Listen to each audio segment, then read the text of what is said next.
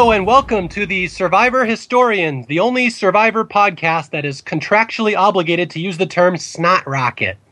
As always, I'm Mario Lanza. I'm Jay Fischer, and it's really good to have both of you, your legs here, with new legs.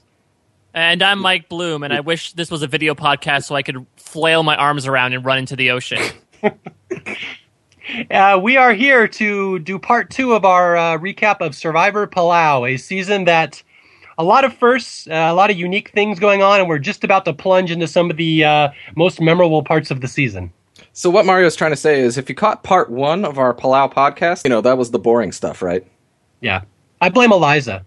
It's good. It's good. You always need to blame Eliza. Actually, no. Part 1 was really good because Palau does start off. It's a very unique start. I love the start.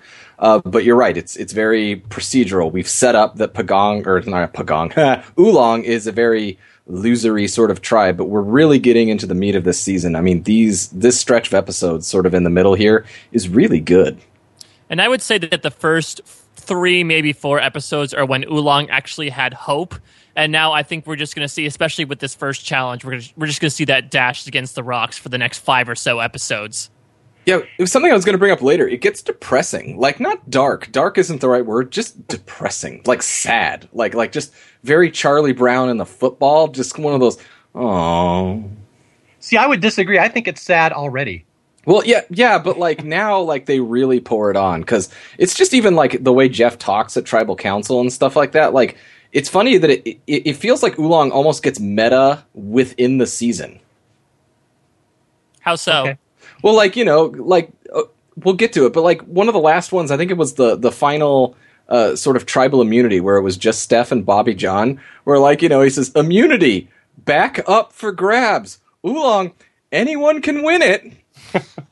Like, holy shit, Jeff. Oh my God, dick moment and a half. I have to say we got some good feedback on our first one because Katie Gallagher listened to it and said it was a pretty good recap. So that's high praise. Is that because we bashed Karen a sufficient amount of times? I don't know, but we're sure as hell going to bash Karen now that I know Katie listens to it. So Karen, you're going down. Did Katie use any swear words to any of the three of us? She said something that was very tart, but I don't remember what it was. Oh, fantastic. My life is complete. Yes. And she made a really nonsensical joke about Pringles that nobody got. Well, She's got to keep pushing that joke until somebody gets it. Is she still like, is like her one bitter moment in Survivor she didn't win the Pringles reward? I don't know. You're on your own now, Jay. Oh no, that wasn't a joke. I was just saying, like, stop bad-mouthing Katie. Katie is the goddamn best, and I will go on record as saying so. All right, so now we've sufficiently ass-kissed our one Survivor listener. Let's move on to episode 5. This is, we've gone through 4 episodes of futility over at Oolong. They just lost Kim, and the dagger is about to be driven into their heart, which is ironic because it's actually a double boot episode, so you think it would be less of a dagger to their heart, but here we go. So the first thing we get in this episode is Mario's favorite part of Survivor, perspective romance. Wait a minute. No, the first part we get in this episode is where they recap last episode and they change Angie's quote so she doesn't use the wrong word this time. Oh, yeah, true. She says, we're not going back to Tribal Council, which is not what she said. We're not going back to immunity! Yes.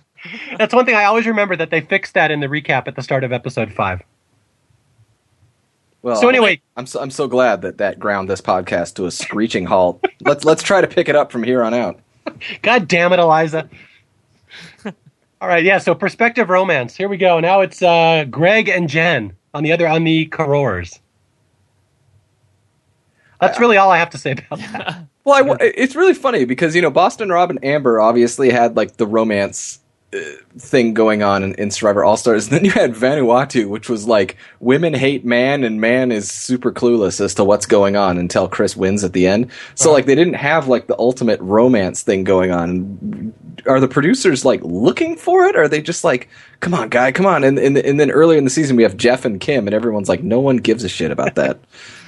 Well, yeah, I mean, I've heard rumors that there were romances on the early seasons that were just never shown on TV because it wasn't important. So I really do think the producers are just looking for it now. Like anything that's even close, they're going to highlight. Well, yeah, let's also remember, again, going back to the end of All-Star, as much as we don't want to relive that nightmare. That the whole Romber engagement was giant, like astronomical. I would say like not necessarily close to what the finale produced in terms of water cooler talk, but like pretty up there, especially considering Survivor was 8 seasons in. So clearly the producers want lightning to strike twice, but they're going to show us two of the most boring showmance pairs ever this season. Yeah, Mike brings up a good point, because you have to remember, today Survivor, it still has a healthy audience. It has a niche audience. It gets the ratings that it gets, and it has the advertising that it has. But it is now, Survivor is now, as we were making this podcast, it is kind of fully compartmentalized into what it is. At the time, no, Survivor All-Stars and whatnot, it's not like it was at the height of water cooler talk and viewership as, the first 3 or so seasons were. But you have to remember, the Rob and Amber romance was so successful that not only was that a big water cooler talk, they then got their wedding televised, and then they got a reality show just about them being newlyweds, and Rob trying to start a professional poker career on some, I don't know what network it was, but one of those weird Channel 400 whatevers. And it's like, that all came from Survivor. That doesn't even really seem conceivable now, unless your name is Russell Hantz. But it's like, that's what happened back then. It was a big deal. And Jeff and Kim did not go quite as far. No, it really didn't. No. And that's super sad. It's horrible. I cry myself to sleep over that every night that we never found out what happened to Jeff and Kim. I know, and what's really funny is that they really kind of pitched this Jen and Greg angle, and it's like, it just seems like, yeah, they were cuddle buddies, in the very spacious Karor shelter, but they both, whenever they were mentioned about it, they were like, yeah, we cuddle. Yeah, that's about it. And then after the season, that was about it. I mean, it was super disappointing in the long run. Yeah, to me, it's almost like it's just lazy storytelling. If you watch Palau really closely, you'll notice that Jen almost never has a confessional. It's always Greg talking about what the two of them are going to do. So it's almost like they found a shortcut how they can do more storytelling just by having one character say what two people are going to do. Yeah, I would feel like this is the first season where there's a lot of, I'll use a sucks term here and talk about SPV, second person visual. I don't know what the V stands for, but it's sort of like they use it for a lot of boots where, if there's a secondary boot, they won't even talk about it. It'll just be people saying, well, so-and-so hasn't really been pulling their weight around camp. And I think Jen is a huge example of that. We see a little bit of Jen in the post-merge, especially when it gets towards the end of her time when she comes in fourth. But I feel like especially for this pre-merge, it's a lot of Greg saying, well, Jen and I are going to do this. Jen and I are going to do that. Yeah. Yeah, they have to set up Greg because, Greg lasts a bit longer in this game. It's not like he's going home in these episodes that we're going to get to today. But really, as Karor keeps winning and as those dynamics sort of get fleshed out, Greg seems to be, because, Tom is our winner. And we as we're watching this, we don't know this yet. But Tom, as we know, and Ian are kind of like the power two on Karor. And they try to set up foils for Tom along the way. And the two main foils that come up, one is Kobe and the other one is Greg. And so Greg is now going to get confessionals every once in a while where he's going to say, yeah, maybe I need to do something. Yeah. So no, I'd agree with that. Look for those along the way, folks. Yeah, and that's kind of the unique narrative of the season. We've gone through 4 episodes, and we have almost no character development of Karor up to this point. I mean, you have no idea what the dynamic is really, other than Ian and Tom call the shots, and Jen and Greg are a couple, and the other people just kind of don't get along under that. So that's the thing. Now is episode 5. The season really kind of starts. Right, and I love these episodes, going back and rewatching them, because most of the action is on Oolong, because Oolong is the one that, stuff is dynamically happening on Oolong, but we get over to Karor, and there's very meaty scenes over at Karor. And as you said, the first 4 episodes, we really don't know a whole ton about Karor, other than Karen's annoying, and Kobe is not necessarily floating with everybody else as far as, alliances go. But other than that, it's all very superficial stuff. But these episodes, there's some really good Karor scenes, so, be on the lookout when you get to these episodes. Especially as we shift to future episodes when it gets down to 4, 3, 2 people on Oolong, when there's really not much to show on them other than they're working really hard and they have to make up a lot of weight because there's less people. Whereas like on Karor, they can be like, okay, let's finally show what's going on. Let's finally see what Kobe's dealing with and how Greg is kind of undermining Tom and Ian. So it's all, like you said, a lot of meaty stuff that will come up in these next few episodes. All right, so episode 5, we have the showmance between Jen and Greg, which may or may not have been an actual showmance. And then we have some scenes where Willard is doing nothing and being lazy just because they can set up the reason they're going to get rid of Willard later. Right. Willard's GG is very, very quick in episode 5, where Tom basically is like, Willard, he doesn't do much, and I can't stand it. Well, Tom just said you suck, Willard. I'm really sorry. You're done. Tom has said so. Well, the interesting thing is that the reason that Willard is shown to go home based on the scene at night is because he doesn't put a stick in the fire. Listen to Karen, for crying out loud. We see the true wrath of what happens when you don't put a stick in the fire like Tom tells you to. Oh, God, I didn't even catch that. Well done. Well done, Temp. Thanks. Temp, holy shit. All right. So we get to the reward challenge. This one jumps right into the reward challenge. This is one where they have to dive down underwater and get those white sake bottles. Oh, wait. You skipped over Oolong getting lost. I don't think I really skipped over that. I mean, it just suffice to say, Oolong gets lost, for those of you following along. Yeah, they were doing so well until episode 5 when they get lost. Okay, yeah, just to briefly catch everyone up on this, to the surprise, well, it should be to the surprise of no one. So if you're at home and you're surprised, shame on you. But Oolong's shelter sucks, and they live kind of under this cave that they found, and then they can't get back to their cave, and they can't really figure out how to get there. And basically, you get Angie's GG moment here, which is going to happen here, because Angie's just like, okay, we can't find the cave, I'm going to go back to the shelter, because even though it's porous and awful, I can maybe stand in one spot and perhaps get dry.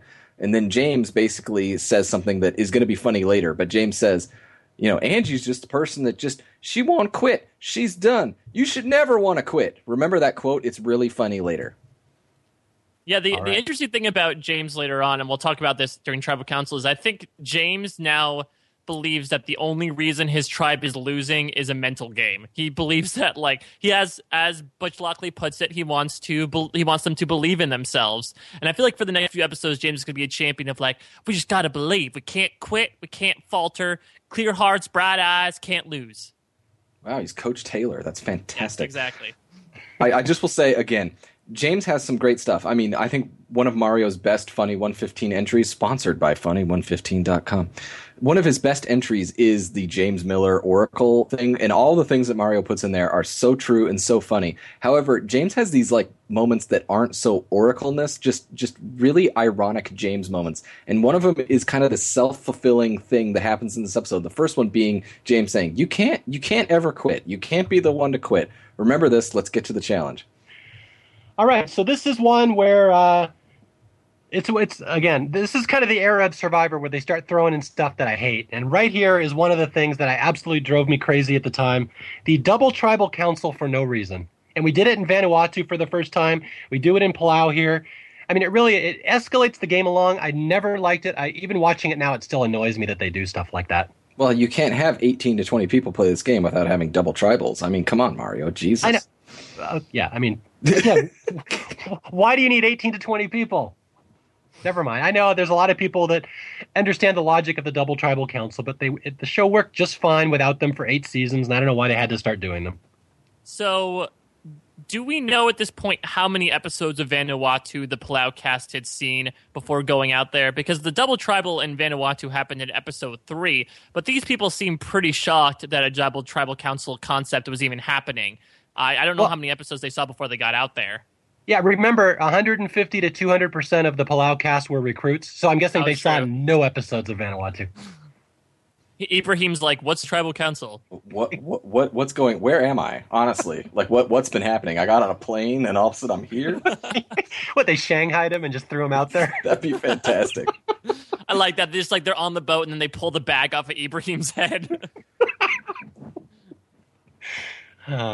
All right. So anyway, yeah. So this is one where both tribes are going to go to tribal council, but the winner of this challenge gets the famous combination of stew and root beer, which I know is an old classic my mom used to serve me all the time. Beef stew and root beer.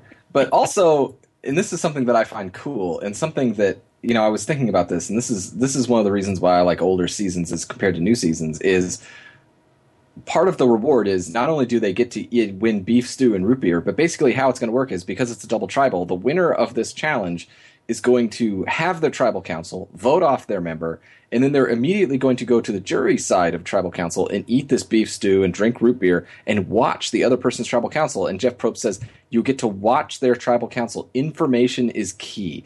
And it's still very refreshing to go back and watch and see that learning about the other tribe's dynamics and learning about, how they're interacting as a tribe is still valued and is still important, because today that if they did this thing, it would be like, well, you're both going to tribal council, but the winners are probably going to get a clue to an idol somewhere.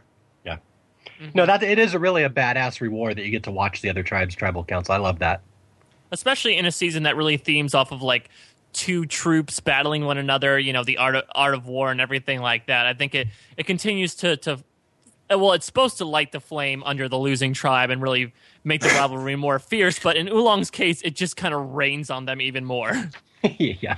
It's like in what is it, Marquesas, when they get to raid the other tribe's camp, and that's when Mata Amu wins, and they kind of get back into the game, they raid Rotu. This would be like if Rotu had won and would have decimated Mata Amu and raided them. Yeah. So anyway, stop me if you've heard this before, but Oolong gets out to an early lead in the challenge. And then somehow they biff it, and Koror wins. I mean, I was shocked. Were you shocked? I'm shocked. I was shocked. Although the one thing that's most shocking when you watch these challenges is how many people Koror has to sit out of these challenges now. Where like half of their tribe is now sitting out. Yeah. And like as we go further along, like 6 out of 8 people are sitting out of challenges. It starts to get kind of ridiculous. It gets fun when Jeff's like, "Don't tell me who's sitting out. Tell me who's playing." Yeah. So Koror wins. Although it is very exciting at the end where Ian has that battle against Stephanie kind of at the very end, where Stephanie kind of almost catches up for Oolong. Yeah, I mean, basically, I'm not sure I'm trying to remember in the earlier challenges if there's one person that really blows it for Oolong. This might be the first time that one singular individual really biffed the challenge for Oolong. And in this case, it is Ibrahim. He can't find any bottle, and he ends up having to get pulled back without anything, which ends up like screwing Oolong over. Though again, as you said, Steph tries to catch up in the end. Yeah, I mean, again, say what you want about Stephanie. Her challenge performance isn't really overrated. I mean, people say, oh, she was so overrated in Palau, but she really does a great job in some of these challenges. This is one of them. You want... it's the ironic thing. It's like for challenges, you want Stephanie on your tribe. And in a lot of ways, you want Bobby John on your tribe just because Bobby John is a workhorse, right? Uh-huh. But so what's funny is that like the two poster children for Oolong, the losingest, most horrible tribe in Survivor history, are two people that actually seem like very good tribe mates. Arguably. I wouldn't say they're the best. It's not like if you had a draft now where I'm like, pick a tribe mate, it'd be like, ooh, Bobby John, yeah. No, it's sort of like in the Kingdom of the Blind, the one-eyed man is king. Like, right. Oh, well, we have this group of people. These two are probably the best out of the bunch, even though at most they're like C- players. Right. Yeah, it's hard to reconcile the Stephanie thing with Guatemala, but I guess we'll get to that later. Oh, we'll get to that later, and it'll be super fun to kind of shit on Stephanie. But yeah, Ibrahim blows this challenge, and what's funny then is that when they get back to the camp, James is hashing it out with Ibrahim, right? About the challenge, and James then says in a confessional, says, if he couldn't get a bottle, he should have just quit and given up. And I was like, wait a minute, James, I thought 10 minutes ago you were telling the camera you should never quit. And then he's like, the honorable thing for him to do is just quit and say, I give up, I can't get one, and come back to shore. And I'm like, James, that's not what you said. Never give up unless it directly gets in the way of me winning. Exactly. Only give up if you're from one of the pagan religions that James doesn't respect. Yeah. That just cracked me up when I was rewatching that. I was like, oh, James, you're so fun. I love when he sets it all up. At the challenge, we had it in the bag, and then Ibrahim. Like it sets up like this giant event happened, but it was just Ibrahim. This is the most discussion about Ibrahim that's ever been on the Survivor podcast ever. I'm pretty sure we talked about him for more time than he was shown on screen. All right, so anyway, Oolong loses, and the vote is going to come down to Angie versus Ibrahim tonight. It's tough because at the time I remember rooting very hard for Angie. I don't know. I bought her story early in the first couple episodes of because she was tied with Kobe, and then Kobe doesn't pick her for Koror. and she sort of gets over it. So Angie is our ultimate underdog, and so this episode, it's Angie versus Ibrahim, and we've just watched Ibrahim completely biff this challenge, and so I just remember rooting very hard for Angie, but it's not going to go well. What's funny is a lot of people watch these or listen to this podcast as they rewatch the season, but if they haven't watched Palau in like a couple of years, right now they're thinking in the top of their heads, who the hell were Angie and Ibrahim? Like, they probably don't remember. So here we are talking about characters you have no idea who they are unless you've watched this season recently. I think Angie was great. I mean, there's a lot of people on Oolong that I don't know. The Survivor community is very fun and eclectic, and they tend to sometimes people sort of latch on players that don't last very long, and we're like, in other games or in other situations they may have done well, and that may or may not be true. I mean, a lot of times, honestly, we don't know. But I mean, I feel like Angie, if she was on another season, another tribe, maybe Angie does well, not wins the game or anything. I'm not saying that, but it was really kind of unfortunate that Angie is going to get saddled with the Oolong curse here. Ibrahim's another story, but Angie, I feel bad. She didn't have a great run here. Yeah, and it shows some definite skill on her part that she went from the last picked on her tribe and one of the vote targets in the very first, is her or Jolanda in the first episode, to helping win a couple challenges for their tribe, getting really close with Steph, and like getting some really good respect from a lot of the male tribe members. That was not an easy thing to do within 2 weeks. So you have to give kudos to Angie for that. But what's funny is that really it seems like they want to vote out Ibrahim. And that's important to note, because we go over to Karor now before Tribal Council, and Willard knows he's going. Yeah, Willard literally puts it as if like you can't fight gravity and you can't change the tide. You can't change the fact that I'm going home. It's very refreshing to know that that there's somebody. We never know what goes on behind the scenes, at a tribe. But it's funny to note when, I don't know if Willard tried to, change people's minds, or if he just saw that he was going. You never know, because Willard obviously is very smart and he's very cerebral. But, it's like he knew he was going home, or knew that he was sort of on the chopping block. And then it just seemed like he maybe he fought a little bit, but he was cool. He didn't really fight it much. He was like, yeah, I'm going home. I think it's good.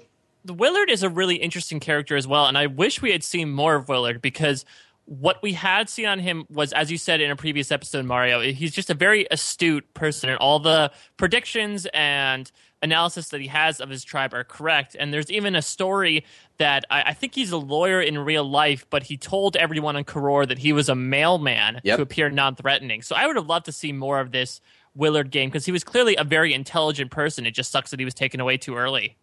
Yeah, there's a lot of great stories out there about what stuff Willard did that never made it on camera. I know there's one, someone said that he faked heat stroke at a certain point just so he could get some water. Yeah. That's a Willard move. The thing is that Willard is super smart. And what's fun is that super smart people, it can go several ways, because everyone's like, oh, I'm really smart, I can win Survivor. And it's like, sometimes if you're smart and you have the information, like I think Willard read the whole tribe and read that they wanted to vote him out. And it's like, we don't know, because we didn't get a lot of time over there in Karor. We don't know if Willard tried to actively politic and, try to get the votes to switch another way, or if he just read that everyone wanted to vote him out and he's like, well, 7 people want me out, I'm going. Because I also believe that too. Mm-hmm. And I find the whole like Tom's rationale in this episode is kind of bullshit, or at least the stuff that he's throwing out there. Like, he's trying to convince everyone like we should vote out Willard because when it gets to the individual challengers, he's just going to smoke us, and he's purposely dragging the tribe down. Like, you could just say he's weak in challenges, Tom, and then vote him out. There really doesn't need to be any sort of like late game mind plays going on here. He's purposely dragging the tribe down to our undefeated immunity win streak. Exactly. What an asshole. I mean, we barely won some of those challenges. All right, so right before we get to Tribal Council, this is where Kobe makes his secret alliance with Greg, right? Mm-hmm. Yes. Good scene. Okay. Yeah, this is kind of an important scene, and this is really... if you watched the show at the time, people, you watch it now in retrospect and you say, well, it was obvious Tom was going to win. But if had you watched it at the time, this is kind of the storyline that I think most people thought was going to work out. This secret Final Four alliance. There's Greg, Kobe, who else? Janu and Jen. Yeah. And it kind of comes up here where Greg is in with Tom and Ian, but he's making the side alliance with Kobe that once they get to further down in the game, they're going to take out Tom and Ian. So this is where that all kind of gets set up. And again, this is why it was not an obvious win for Tom at the time. You really thought this other sub-alliance was going to work out because it gets a lot of camera time along the way. That, and also the fact that I think that, because Tom, he was a very positive winner in a lot of ways, but there was there was almost a minority, but there was a very strong backlash against Tom. Yeah, still is to this day. And still is to this day. And I think that one of the reasons is just I don't even think it's an editing flaw or a fault per se, but it's just this fact that we see this sort of how is Tom not going to win, right? And we see that this Kobe and Greg are sort of starting this, Tom is a threat, we need to get Tom out. And it's going to be all this sort of stuff that isn't ultimately going to pan out. And I think people were disappointed that none of it panned out. You know what I mean? It does seem as you're watching it that Greg is the main character for a lot of the second half of the season. Yeah, and it's interesting, and I think Greg has a very good play here. He's kind of pulling from the Rob Cesternino Amazon's playbook of trying to maintain yourself as a swing vote between two alliances, especially in the pre-merge phase. And I think Greg does a nice job of setting himself and Jen up between the quote-unquote cool kids alliance of Tom, Ian, and Katie, and then the outcasts, which end up being, Kobe, Janu, what ends up being Willard, though he goes home. And Karen is kind of like, Karen's interesting because she's technically an outcast, but she's like right in Tom's pocket, so she probably considers herself one of the cool kids. But Greg is ready to go, I feel like, for the merge. And it's I would have loved to see, obviously we would have loved to see what would have happened if Karor went to a few pre-merge tribal councils, but I would have loved to see, if Karor went to tribal council 2 more times, what would have happened. Basically, Karen's the worst. Go on. I was going to say, it's interesting what Mike just said there, that Greg has set him and Jen up as this sub-alliance, which again is just, that's the storytelling, that Greg does things and Jen just goes along with him, which is total bullshit. Like, she was probably right there with every decision he made, and they weren't necessarily thinking as two people. They were two independence people thinking at the same thing. But again, it's just lazy storytelling that they portray it as, oh, Greg does this and Jen comes with him, which I just want to point that out. So anyway, Karor then gets to tribal council, and it's a very, even though, the first part of Palau is Karor dominating and basically conquering Oolong, and they have to go to this one tribal council because they couldn't avoid it. It was a double tribal council episode. But even this, we're starting to set up, as Mario and Mike have pointed out, we've gotten now this Greg and Kobe talk and this sort of secret alliance. We're starting to see sort of the alliances and how things are shaping up in Karor. But even so, this is a very straightforward tribal council. It's very by the book. It's all very good. And they vote Willard out unanimously, and Willard turns around and says, play hard, stick to the plan, wipe them out. Finish them off. That's it. And you're just like, Willard, you're the best. Mm-hmm. Wait, I don't know if a lot of people know this, what he's referring to there. A lot of people think that he's telling them to finish off Oolong. But I know in interviews after the season, Willard came out and said, no, I was actually telling Greg and Kobe to finish off Tom and Ian. So you think he's saying one thing, he's actually speaking to his sub-alliance saying, stick to the plan, finish them off. So he's really talking to, I think, Greg, Jen, and Kobe there. Yeah, I don't know what the finish them off plan would be like with Oolong. Like, stick to the plan, win the immunity challenges. That plan we invested so much time into. Now that I'm not here, maybe you'll win by more. Yeah, exactly. I was holding you back. I just know it. Especially those challenges that I sat out. Like, I could have sat out better. Maybe I could have been like, like in the NBA and like waved a towel and, did a bunch of stuff. Especially when you hit a 3-pointer. Like, woo! This tribal council is also really interesting because obviously it's the first one that Karor goes to, and it's the first where we get to see Tom in tribal council. And I didn't catch this on my first watch, but after rewatching it, it's really interesting to watch Tom perform at tribal council because he is so incredibly diplomatic. And so about like casting the blame away from him. I know that in this episode, he's basically seen as like the leader in challenges, but he tries to concoct this story about how like he wanted to fade into the background initially, but then he was thrust into the leadership position when the tribe was outmanned, and he was forced into the position. So it's interesting to see as they go through the tribal councils, especially in the post-merge, how Tom like crafts his own narrative and essentially tries to be as neutral as possible. Interesting.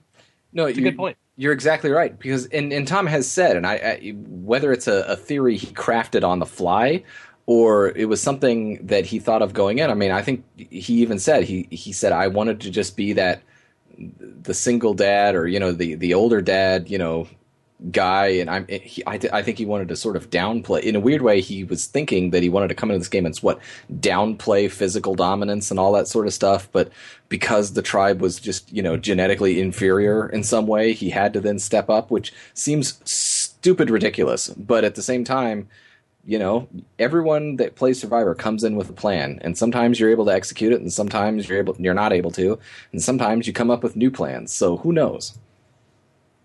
And with that, we say goodbye to the Fresh Prince. Goodbye, Willard Smith. But the immunity idol will not leave. So we at least have one likeness of Willard left in the game. It's like he's gone but never forgotten, and not really off our screens either, because the immunity Willard is with us. So we we lose Willard. We've had our first Karora casualty, and now they switch over to the other side and they get their delicious combination of stew and root beer.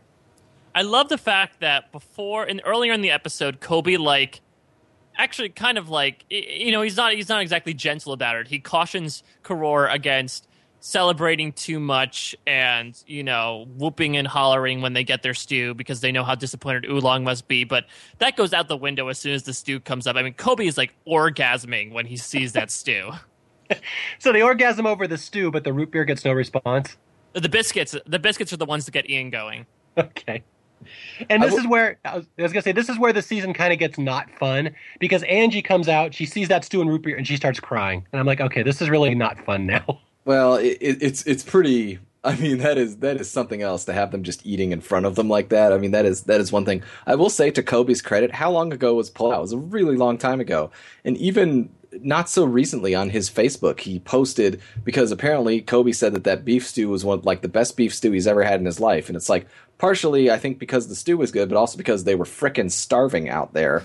So anything tastes good at that point. But during afterwards or whatnot, he asked one of the production members, could he have the recipe to that beef stew, and they gave it to him, and he posted that recipe on a picture on his Facebook, and it was just like when I read the recipe, I was like, well, no wonder that beef stew was delicious. Like, it was just this gigantic pot, and they literally took carrots and celery and potato and onion, and they literally cook it down for a day or whatever until it gets into just this mush.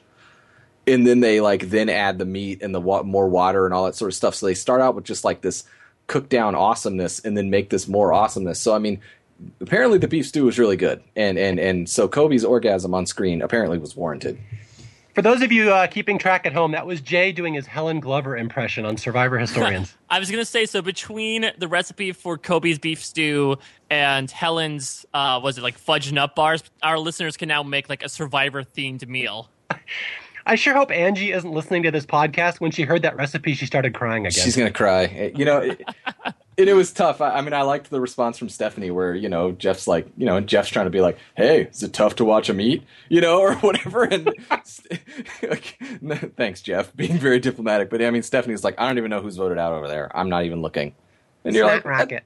Yeah, well, she didn't say that yet, but Steph was upset and Angie was crying and James, I mean, some of them were trying to be diplomatic, like, look, it's whatever. Let's move on. Ironically, the meat used in that stew was filet mignon, and she later used that on her pizza. That's right. The ideas were crafting right there. The beef stew pizza.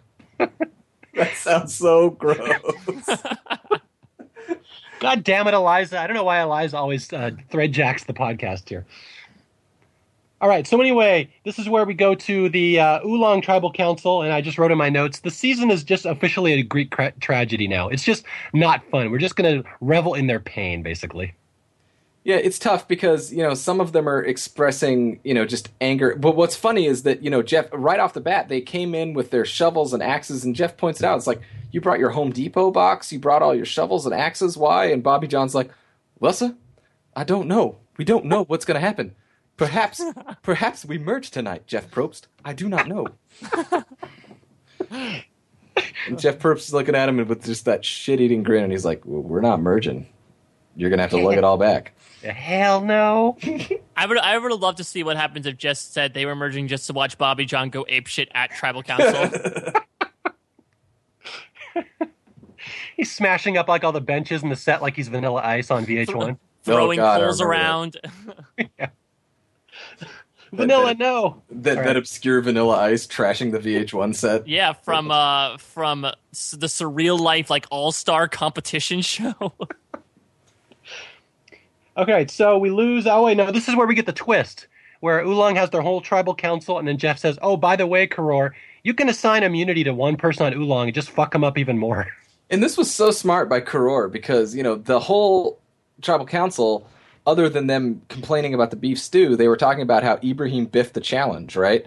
And then so Karor picks, and their votes are all over the place because Karor gets to choose, give an Oolong member temporary immunity for just this one vote. And enough of them vote for Ibrahim, which I just thought was that's so brilliant because they literally just they voted for somebody that they saw was possibly in trouble. I think that Ibrahim was going to go home had they not thrown all the votes or had he not gotten this immunity from Karor. But regardless, he's one of the people that's in danger, and they sensed that, and that's why they voted for him, or the majority of them did. That's so smart to just throw a wrench in their plans. But I'm also wondering with the whole Tom, Ian, Katie, Steph supposed alliance, why I think Ian was the only one to vote for Steph. So I'm wondering why they decided to just scatter their votes elsewhere. Well, I don't think they got much time to talk about it. First of all, and when they were looking at that tribal council, it didn't seem like Steph was in danger. Yeah. I mean, they don't know for sure, obviously. I mean, people keep their cards close to their vest. And I agree with you. It is interesting that Tom, Ian, and Katie didn't just automatically throw their votes on Steph because they had this alliance or whatever. But it seemed like in that tribal council, it seemed like Angie was upset and saying, I might go home. And, then they were all like, yeah, and Ibrahim messed up the challenge. We would be having stew right now if it weren't for Ibrahim. And so, if I'm over there watching that, I'm like, well, it's probably Angie or Ibrahim going home. So I'm going to vote for one of them and see if it ruins their day. And again, for those of you playing along at home, if you haven't watched Palau in a while, yes, there was once a subplot based around the concept of save Ibrahim. And no one remembers that if you haven't watched this season lately. So with Ibrahim immune, it also throws a wrench in Oolong's plans, and Oolong is the only tribe that will actually have a tie vote when there is an odd number of people left. Oh my god, this tribe is such a train wreck. They are a train wreck through and through. They're a train wreck in challenges. They're a train wreck in camp life. They're a train wreck at tribal council. It is just bad all around. Granted, in their defense, I mean, I think they were going to vote Ibrahim off, and then he suddenly is immune, and they it's not like they have a lot of time to sort of regroup and discuss. But still, the votes come down, and it's what 2 for. Or was it it's 3? Like Bobby John versus Angie. It was it was Bobby John, Angie, and then James got a vote. Where does that Bobby John vote come from? I mean, he was he's their hardest worker and he kicks ass in the challenges. I don't get multiple Bobby John votes. Yeah, I just don't get how he was almost voted out in this episode. Yeah, and it's weird, especially because I think Steph and Angie are the two to join up and try to vote out Bobby John, but then Steph just immediately latches onto Bobby John, saying okay, we're a final 2 now. Well, which is a good move, but yeah, Stefan votes for Bobby John, and then once it's a tie, and then they have to vote, and they have to choose between Angie and Bobby John. It's like, well, Angie, sorry, yeah. They all just were like, oh crap, we can't lose Bobby John, so they vote out Angie. It's too bad. She had a pretty good story arc for a minor character that really had no effect on the season whatsoever, but she really did have a arc where she was disrespected. She proved herself, she got respect, and that was really her story. So, but again, you look at it in the big picture, she got screwed the entire season, and it just was bad luck right from day one. So, I guess a very fitting end for a minor character, but one that I think is pretty fun for the limited screen time she had. Mm-hmm. Yeah, I mean, I don't I don't know if she's going to do better in another season, and that's not necessarily what I'm saying, but with the limited time that she was on Survivor Palau, she had an interesting story arc around her, and she seemed to have some spark of life within her. So it seems like if you placed her on another season, she might still have some interesting things to contribute. And she never went back to immunity again. That's right. She never went to immunity once, actually. All right, so we're jumping ahead to episode 6, and I'm already pouring the malt liquor on the ground prematurely because we're about to lose one of my favorite little minor Survivor characters. This is the James Miller episode. You ain't lying. Hell yeah. Come on. So we start off this episode with just a wonderful James moment. I don't know how many people caught this, but they go back to camp after tribal council, and Stephanie gives a speech. Yes, this is the best. Like, yes. Guys, we need to listen to each other. We need to, and James interrupts her. her. Yes, we need to listen to each other as he talks right over her, which is such an awesome James moment. It's stuff like that is like, that's what makes me love Survivor editing so much, is that they put that in there. Like, yes, that's an honest to God thing that happened, but I love that they show that to us because it again reinforces that Oolong is terrible. But it's just the problem with that tribe, right? Like, Stephanie's saying something, and yeah, it's not like Stephanie's saying anything like super profound, but she's saying we need to communicate and listen to each other in challenges. It's like, it's not bad advice. It's I guess you should probably do it. But what's great is that she says it, and then James interrupts her and reinforces it. It's just so good. My daughter in her English class the other day in high school, they were working on verbal irony. They needed examples of what verbal irony is. And I said, watch this scene from Survivor. This would be a fun one to do. It's fantastic. But then James moves on immediately to just laying into Ibrahim because he's clearly pissed that he didn't vote him off. And now he's just like letting him have it. He's saying, you better not mess up another challenge. Yeah. Again, kids, note this because it's going to be funny later. We need to listen to each other and support one another, and fuck you, Ibrahim. Yeah. Well, and then he's getting on him about, you really messed up that challenge, and you really didn't have your head in the game. And I mean, you cost us a lot, and you better not do it in the future. Kids, remember that going on in this episode. And then surprisingly, Bobby John is actually the voice of reason in this scene, where he's like, it cuts him a confessional about like what he's really concerned about, why his tribe is so miffed about them not having beef stew. He's basically like a grow up confessional. Wow. Bobby John was probably like, well, sir, my tribe was really laying into Ibrahim, and I'm not about that. You can't get over beef stew. I love Bobby John because he's so quiet and he's so reserved, and yet then he just dials it up immediately to 11 whenever something goes along. The rage. It's when the rage comes out.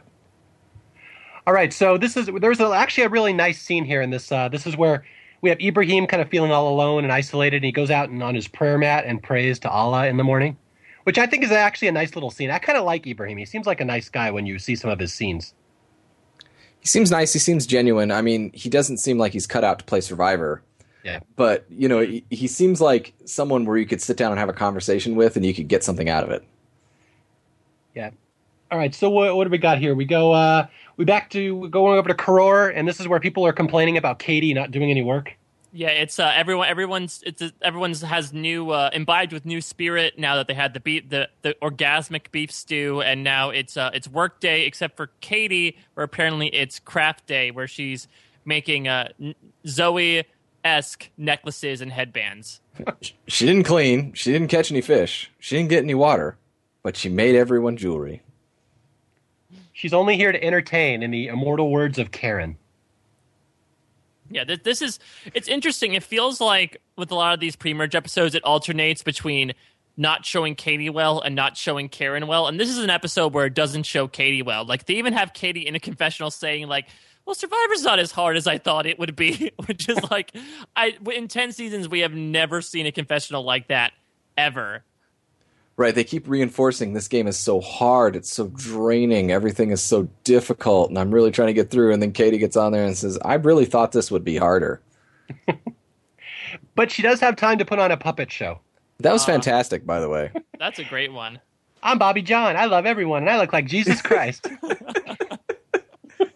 Which I feel is important. I mean, it's tough because you're in a survival situation, and yeah, there are chores to do. You need to go gather the water and boil the water and keep the fire going and, get firewood. I mean, I know that if you're in this situation and you're just trying to make it through every day on a deserted island somewhere, you have a lot of chores to do. And if Katie's not doing any of those things, I can understand some of the ire going her way. But there is something to be said for, because Karen's like, well, she sings and she entertains, but that's just whatever. And I'm like, it's not whatever. That morale is important.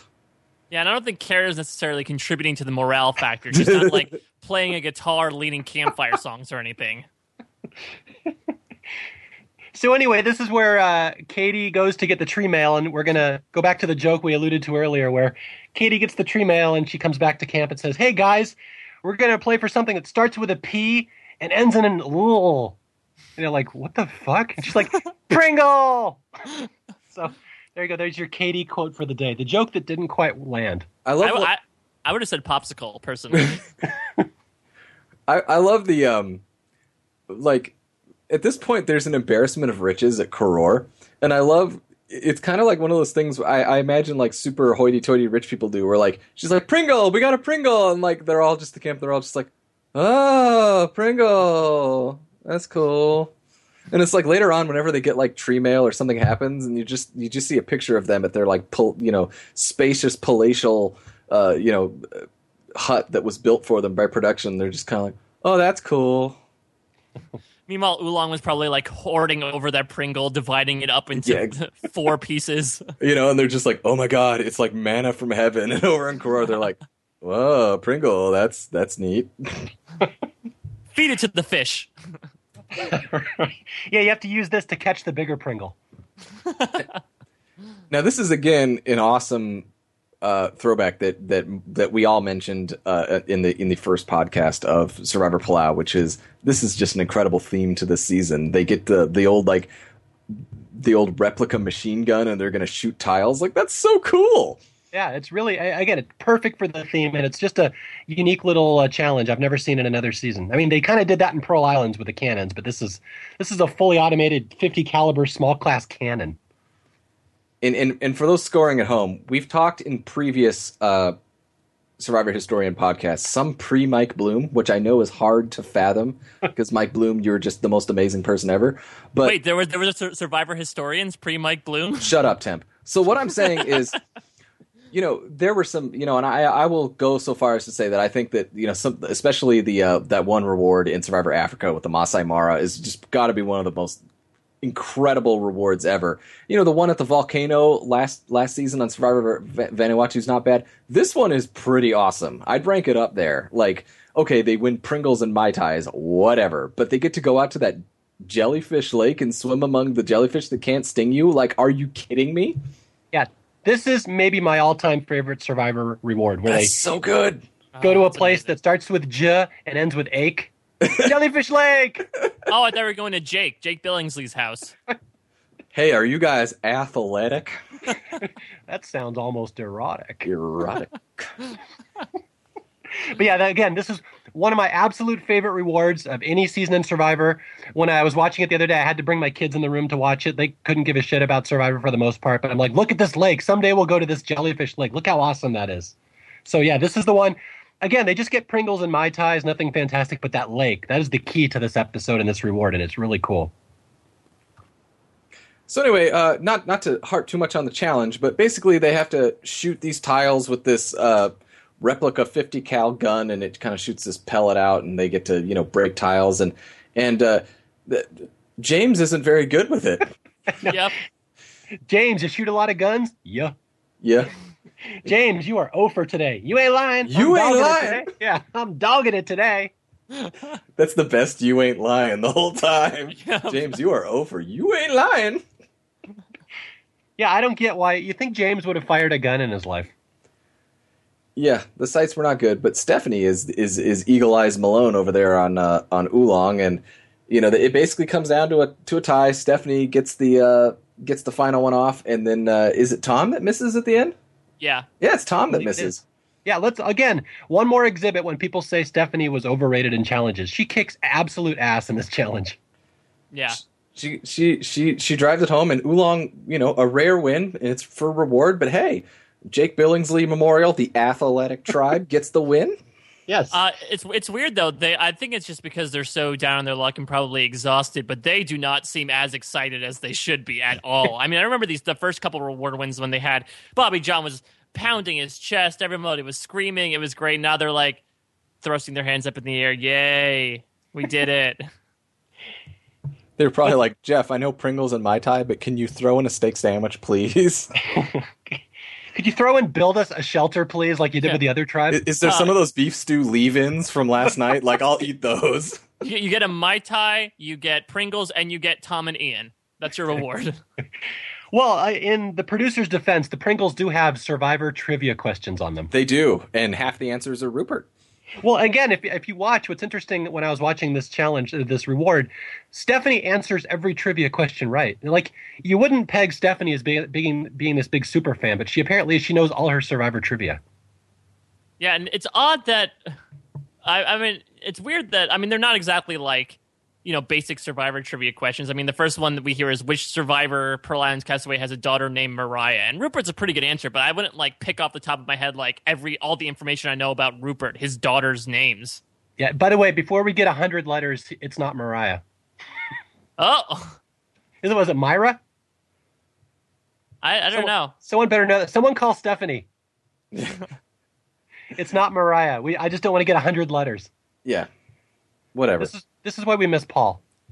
Again, this is okay, the game Trivial Pursuit, right? It's gone through all these, different, the Genesis edition's gone through all these different versions where they've updated trivia questions. And it's really funny because my parents still have the original Trivial Pursuit Genesis edition at home. And it's funny because a lot of the answers are Siam, which doesn't even exist as a country in real life anymore.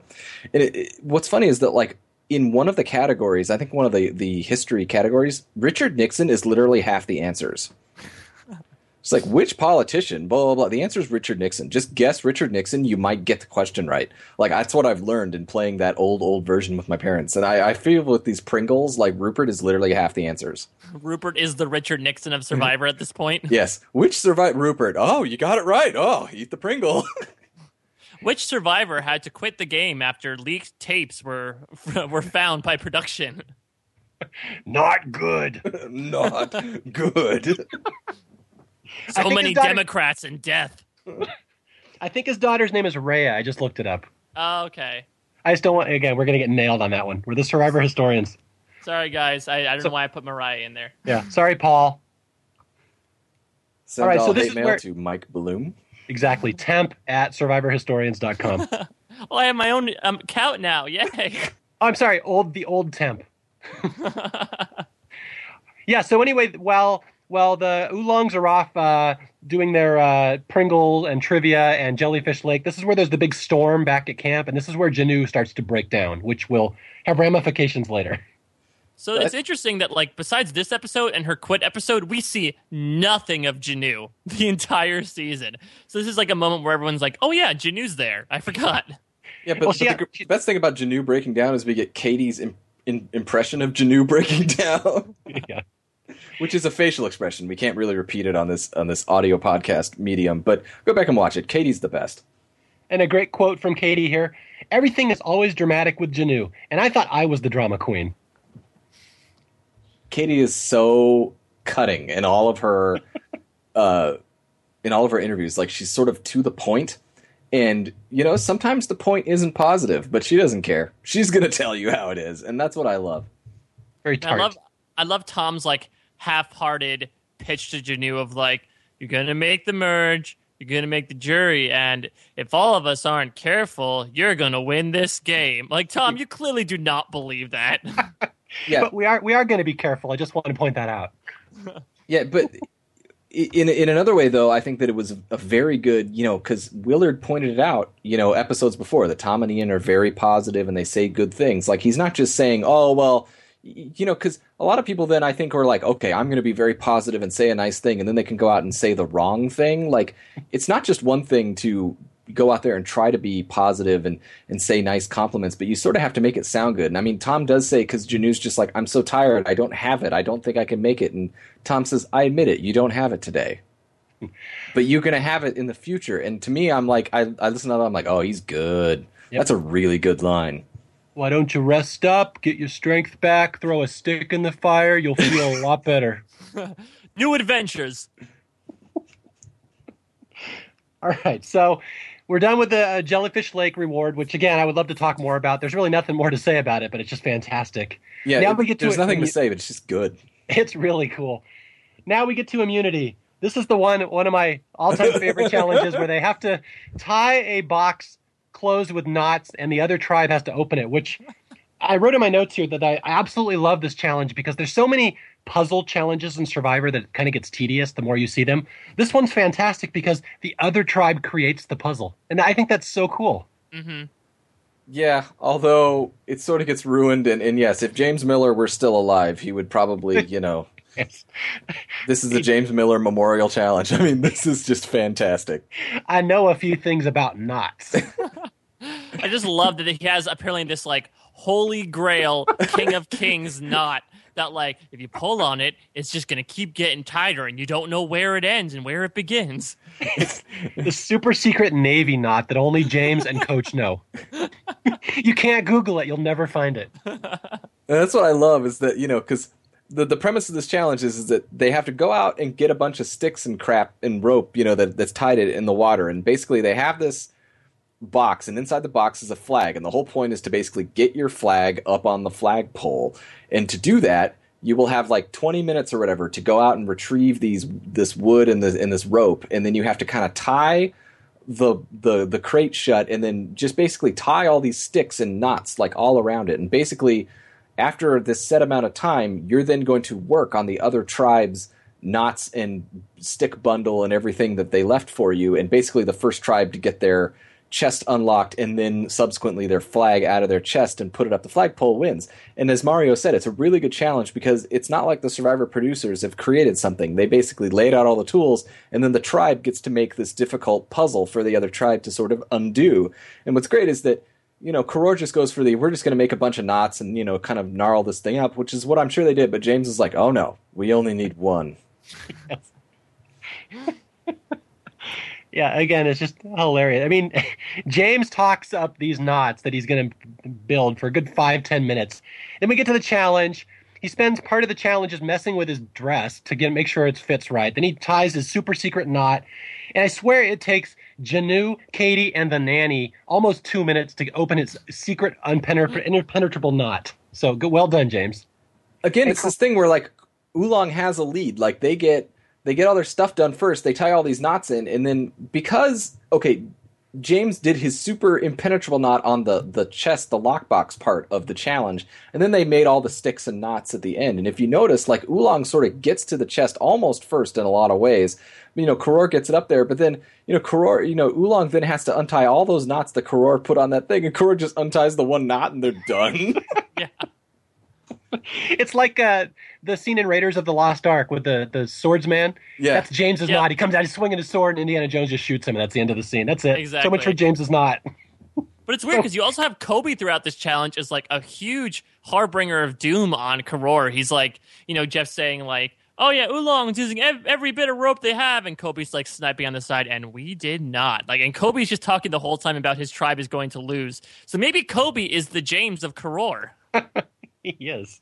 He could. I mean, it looked like, again, Oolong had a little bit of a lead and they were going in there, but of course, Oolong being Oolong and James being James, his impenetrable knot is super easy to break. And it's because of that at the end. It's, they got to the lockbox part of the challenge. All that other knots and sticks sort of went by the wayside, and then they get to the lockbox, and I mean, Koror they just had 1,000 knots on there, and I mean, they were all easy, but you still had to get through them all. And Oolong had just the impenetrable James Miller knot, which Koror, once they got through it, they were like, oh, we're done. Okay. And James is not done with his fantastic predictions in this episode. This is okay. So Koror wins. Oolong's going to tribal council yet again. And James is positive that Bobby John will not vote for me. And then he is positive that Ibrahim's going to go home tonight with another insensitive James Miller quote. Let me see. I can read it here. Ibrahim was meant to go last time, and by the grace of Allah, he didn't go. Well, my God says he is today. which of course does not come true. No, it isn't. They just need to superimpose that quote around like images of the war in Iraq. That's exactly. Is this the episode where Steph and Bobby John have their talk? Yeah, there's a lot of stuff here. I wasn't going to talk too much into it because it kind of gets confusing. But yeah, this is based on last episode. Stephanie had voted for Bobby John, and she didn't want him to know, so she kind of lied to him. And this is where they make their final two deal, basically, that they're going to stick together. Right. They make a final two. It's not super important, obviously, because of the way it's going to pan out in the next two episodes. But, this is one of these plays where, we're still sort of, I mean, we're not in the infancy of Survivor. This is season 10 for crying out loud. But, just this sort of individual, I'm going to, sort of lie to everyone sort of stuff. It's something that we don't necessarily see all the time. But we as an audience, we're now kind of in Team Stephanie camp. Yeah. We're in full Stephanie is amazing mode. And Stephanie is now flat out lying to Bobby John. Like, Bobby John's just basically like, who voted for me, the last tribal council? And Stephanie's like, well, I sure didn't. Yeah, I'll admit this is not a good strategic Stephanie episode. I'm still a little confused as to why she forced the tie when she knew that Ibrahim and Bobby John told her that he was voting for James. I don't understand forcing the tie. There aren't a lot of strong Stephanie strategic episodes if you watch, so. Ever. I mean, that's true. That's not really why we watch Stephanie. No. But, she does have a nice thing here. I mean, the thing is that when she explains it, and that's why we were all Team Stephanie at the time, because Stephanie is just flat out lying to Bobby John. And it's not like we hate Bobby John. I think for the most part, we like Bobby John too. And it's like she's just lying to Bobby John saying, oh yeah, I didn't vote for you, and she totally did. But as she says in her confessional, she's like, look, if I told him I voted for him, he'd vote me out in this vote. And I'm like, I actually believe that, She's right, yeah. She's right. She's displaying this little canny sense of, well, I lied to Bobby John, but I'm going to stick with it. But if we as an audience, we were like, that's right, Steph, you had to. It's okay. Now go force a tie inexplicably. Snot rocket. We're getting there. We'll get there, Mario. I swear we'll get there. Okay, so now we have another tie here. This is Ibrahim and James tying 2-2. Somehow Ibrahim escapes again. Ibrahim is the Eliza of Oolong. Yes. Oh my god, that's the this guy's best. harder to kill than Rasputin. And that's the last time that Ibrahim from Survivor and Rasputin will ever be mentioned in the same sentence. Exactly, yeah. And I had a whole little theory how they're the same guy, but I'll spare you. Well, let's not go out on a limb. That's the last time that Ibrahim from Survivor and Eliza from Survivor will ever be mentioned in the same sentence. Jeff throws a little bit of shade at this tribal council, though. Like, once the tie happens, he's like, okay, let me remind you how tiebreakers work again. Like, as if they didn't do it 3 days ago. Is this the episode where Jeff is sick or the next one? No, he has the sore throat the next one. It's the next one. Yeah. But anyway, like this is like the tribal council, really. Like, you're right, Mario, that the beef stew tribal council in front of Karor was, with the, you brought all your stuff, but we're not merging. But like this episode, like Jeff is literally just like, they sit down, the four of them at tribal council, and Jeff's just like, what the hell's wrong with you guys? Yeah. Like, this is pathetic at this point. You ain't lying. So we lose James, and I'm very sad to see James go. I mean, he was completely hapless, never successful at one single thing in Survivor. But again, one thing I like to point out is what a boring tribe that Oolongs would have been without James there. Because he gives them a little color, just a little spice, and he's something different. And again, he didn't do anything. He wasn't successful at one single thing the entire season, but I loved him as a minor character. He really made Palau fun for 6 episodes. And his final words are an amazing cap to his storyline. He just says, like, well, my gut told me I wasn't going to be voted out, and my gut failed me. It's like the perfect sum of the entire arc of James Miller. His gut failed him worse than Lex's did. Oh. I think Lex's gut could actually beat James's gut in a fight. But Bruce Canaguy would kill them all with his gut. But I was thinking about, and as we were talking about this, Bruce's gut is impenetrable. So, well, James's knot was supposed to be too, and that didn't work out so well. That's right. It's true. I mean, going back to that jellyfish lake, can you imagine that there's that place that's that cool in the world, and I've never been there, but James Miller has? God damn it! God damn it! Anyway, Allah damn it! My God damn it! Oh. Yeah. So yeah, that's really the end of James. Although there's a little tribute to him at the start of in the beginning.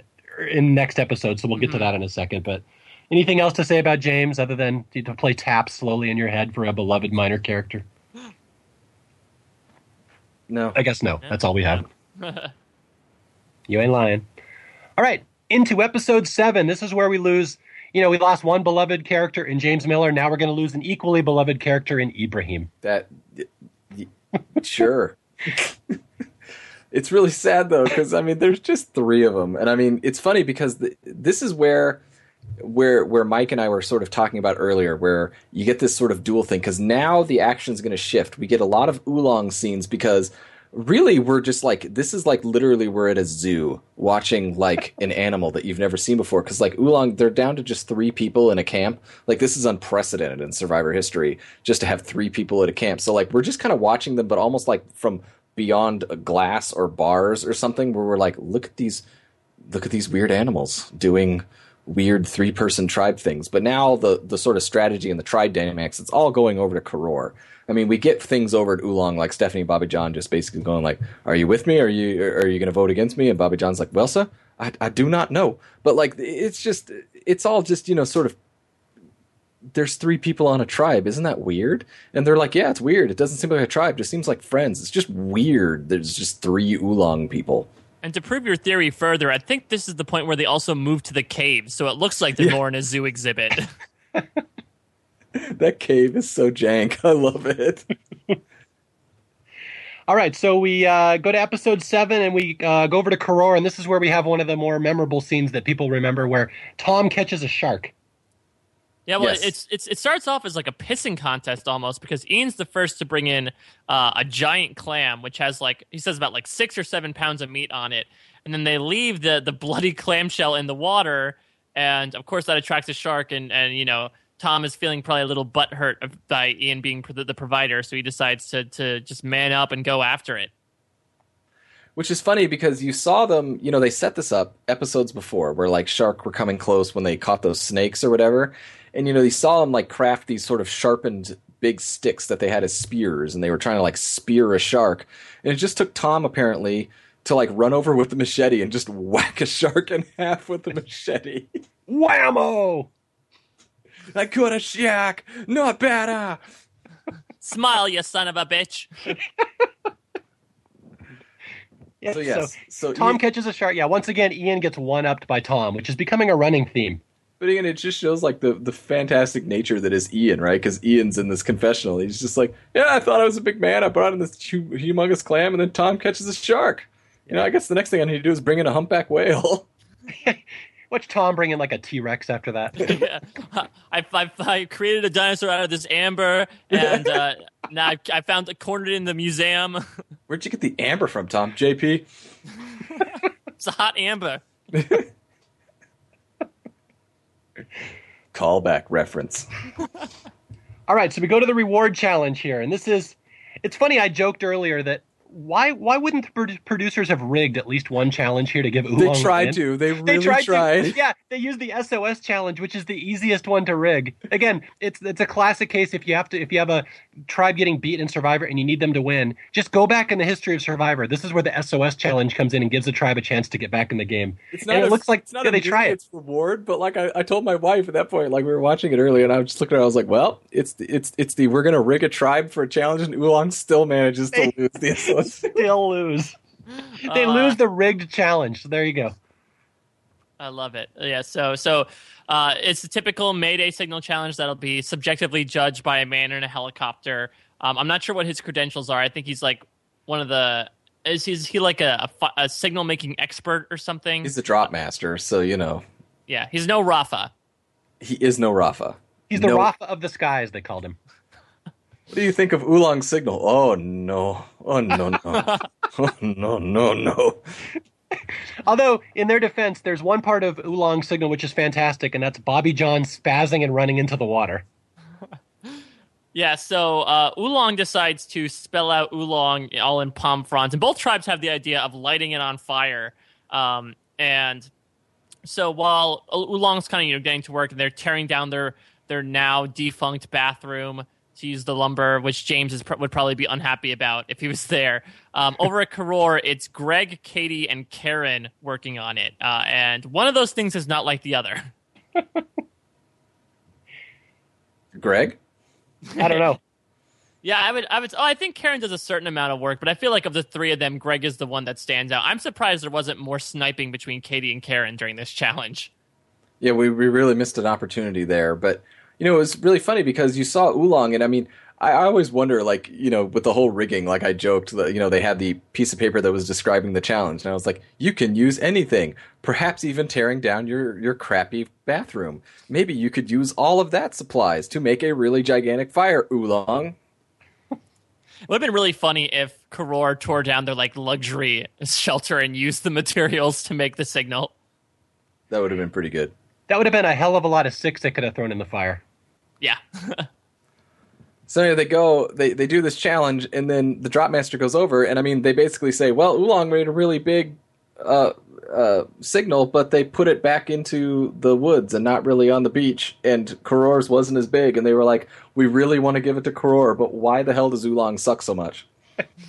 It's too bad James wasn't there because he knew a lot about drop master signals. Hell yeah. I got it. If we put it in the woods, they'll definitely see it. Underground, bury it. That sounds great. Not good. He didn't like down. He didn't like down. Yeah, so anyway, Karor wins again, and it's not close, as is the pattern, and Oolong is shut out yet again. But I do have to give props one more time to Bobby John absolutely losing his shit and running into the water and going crazy in a SOS challenge. Like, he even goes crazy in a non-physical challenge. It's awesome to watch. He just goes from 0 to Bobby John. It's like, well, sir, the plane is coming. I think I will go into the water. Yeah. I just want to see Bob and Jeff up in the helicopter, and Bob's being like, "Well, signal's a little too close to the. Oh, who? What is that? Who is that man? Is that man drowning? You got a fucking Tasmanian devil spinning its way into the ocean. What the hell is that? He looks like a chemically imbalanced Alabaman running into the water." And as so they make the drop on Karor, and we get one of the most annoying sounds in the world, which is Karen clutching onto Greg, yelling, "I'm so happy." Which, again, at this point, I was watching the episode, and Karen is yelling and screaming at the win, and my wife just says, Karen's the worst. I'm like, you are now #1 fan of Mike Bloom. You ain't lying. Hell yeah. Although it's funny, again, continuing the military theme to harp on this yet again, they get MREs, which are military meals, meals ready to eat. So, which is so good. I mean, Yeah. that seems so appropriate for Survivor. Yeah, they got MREs and some booze and a note that says, Dear Oolong, we know that you suck in challenges. We are really glad that you could win this one. Sincerely, the Survivor producers. And Karor laughed at it. Yeah, and they also get, so they in their box they also get 3 bottles of wine, and they get fishing equipment. So now Tom does not need to use machetes to whack at things. All right. So what happens here? We go back to Oolong. They're just completely depressed. They're hapless. They can't win anything. We go over to Karor, and what's that? I think this is the Greg and Jen show where we talk a lot about Greg's his problems in playing Survivor when you're dating somebody, basically, that he's trying to be a good boyfriend and be a good strategist at the same time, which, again, really doesn't pan out in the long run, but they're just kind of filling some time here. Anything to say about this part? Well, it's that, and it's just more, it's setting up a lot of, Kobe being irked at everyone. Yeah. Which is tough, because Kobe is sort of emerging in these last, as we're getting more into Karor, you sort of see this dynamic, because as you mentioned before, Mario, and Mike, as these challenges go on, and as Oolong keeps dwindling in numbers, they have to run these immunity challenges with equal number of people. So then it just gets comically funny, because there's 8 Karor members, and they have to sit out 5 people. Yeah. But, the people that you can see consistently playing, like Tom and Ian, are usually always in the mix. And it's Kobe that's in Greg that are kind of the next two. Kobe is kind of emerging as someone that is, a threat in challenges. And he's at camp, though, but he's not all, Greg is trying to play this in-between sort of game, and Tom and Ian and Katie are in alliance. And then Kobe's just angry at everyone. Yeah. Mm-hmm. He wants to get the hell out of Oolong. Yeah, and the Kobe storyline is kind of unfortunate because they build it up for so long. It doesn't really pay off until about, the 9th or 10th episode. And it's just one of those things, Kobe's upset, that split's coming, but the payoff for it doesn't really come for quite a while. Yeah.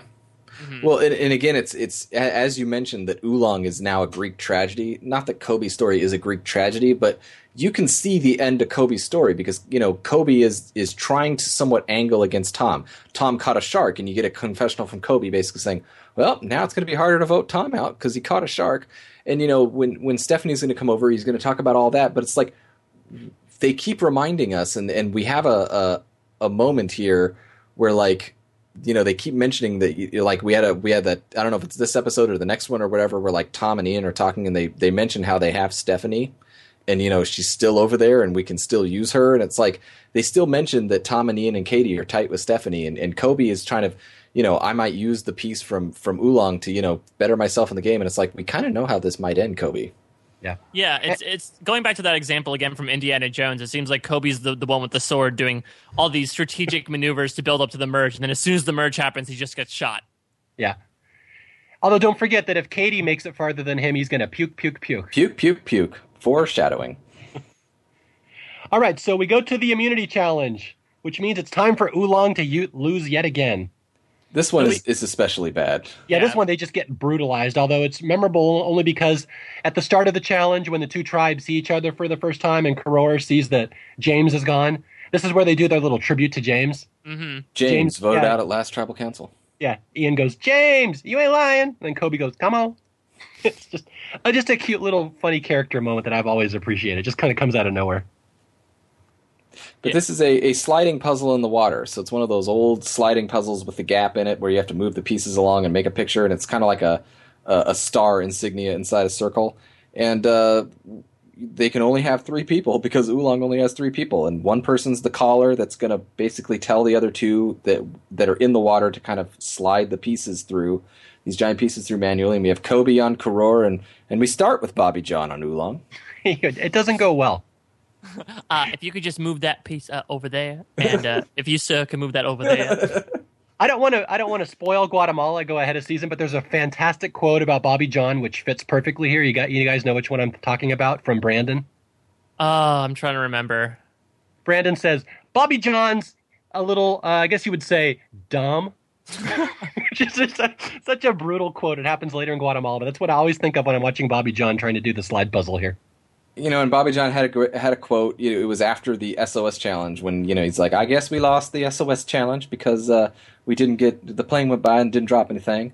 We just got beat by them over there. I mean, they worked harder. Well, maybe they didn't work harder, but they worked smarter." Yes. Yeah, exactly. Yeah. So Kobe is staying very cold and calculated as he's moving things around. He has a plan in mind. Bobby John just sort of shuffling things around, and Stephanie, sort of yells, "You are messing me up right now," and she decides to take over. I love that one of the 3 people doing the challenge is Janu at Karor. She can't swim. She can't tread water. She can barely move anything, yet they still destroy Oolong when one of the 3 people can't swim. It's tough. I mean, Kobe was moving the puzzle around. What's funny is that Bobby John, I mean, I don't know what the elapsed time was, but Bobby John basically, Kobe was getting things in order, getting sides and edges and, sort of getting the puzzle sort of in an order, and he was sort of stuck on this one corner for a little bit.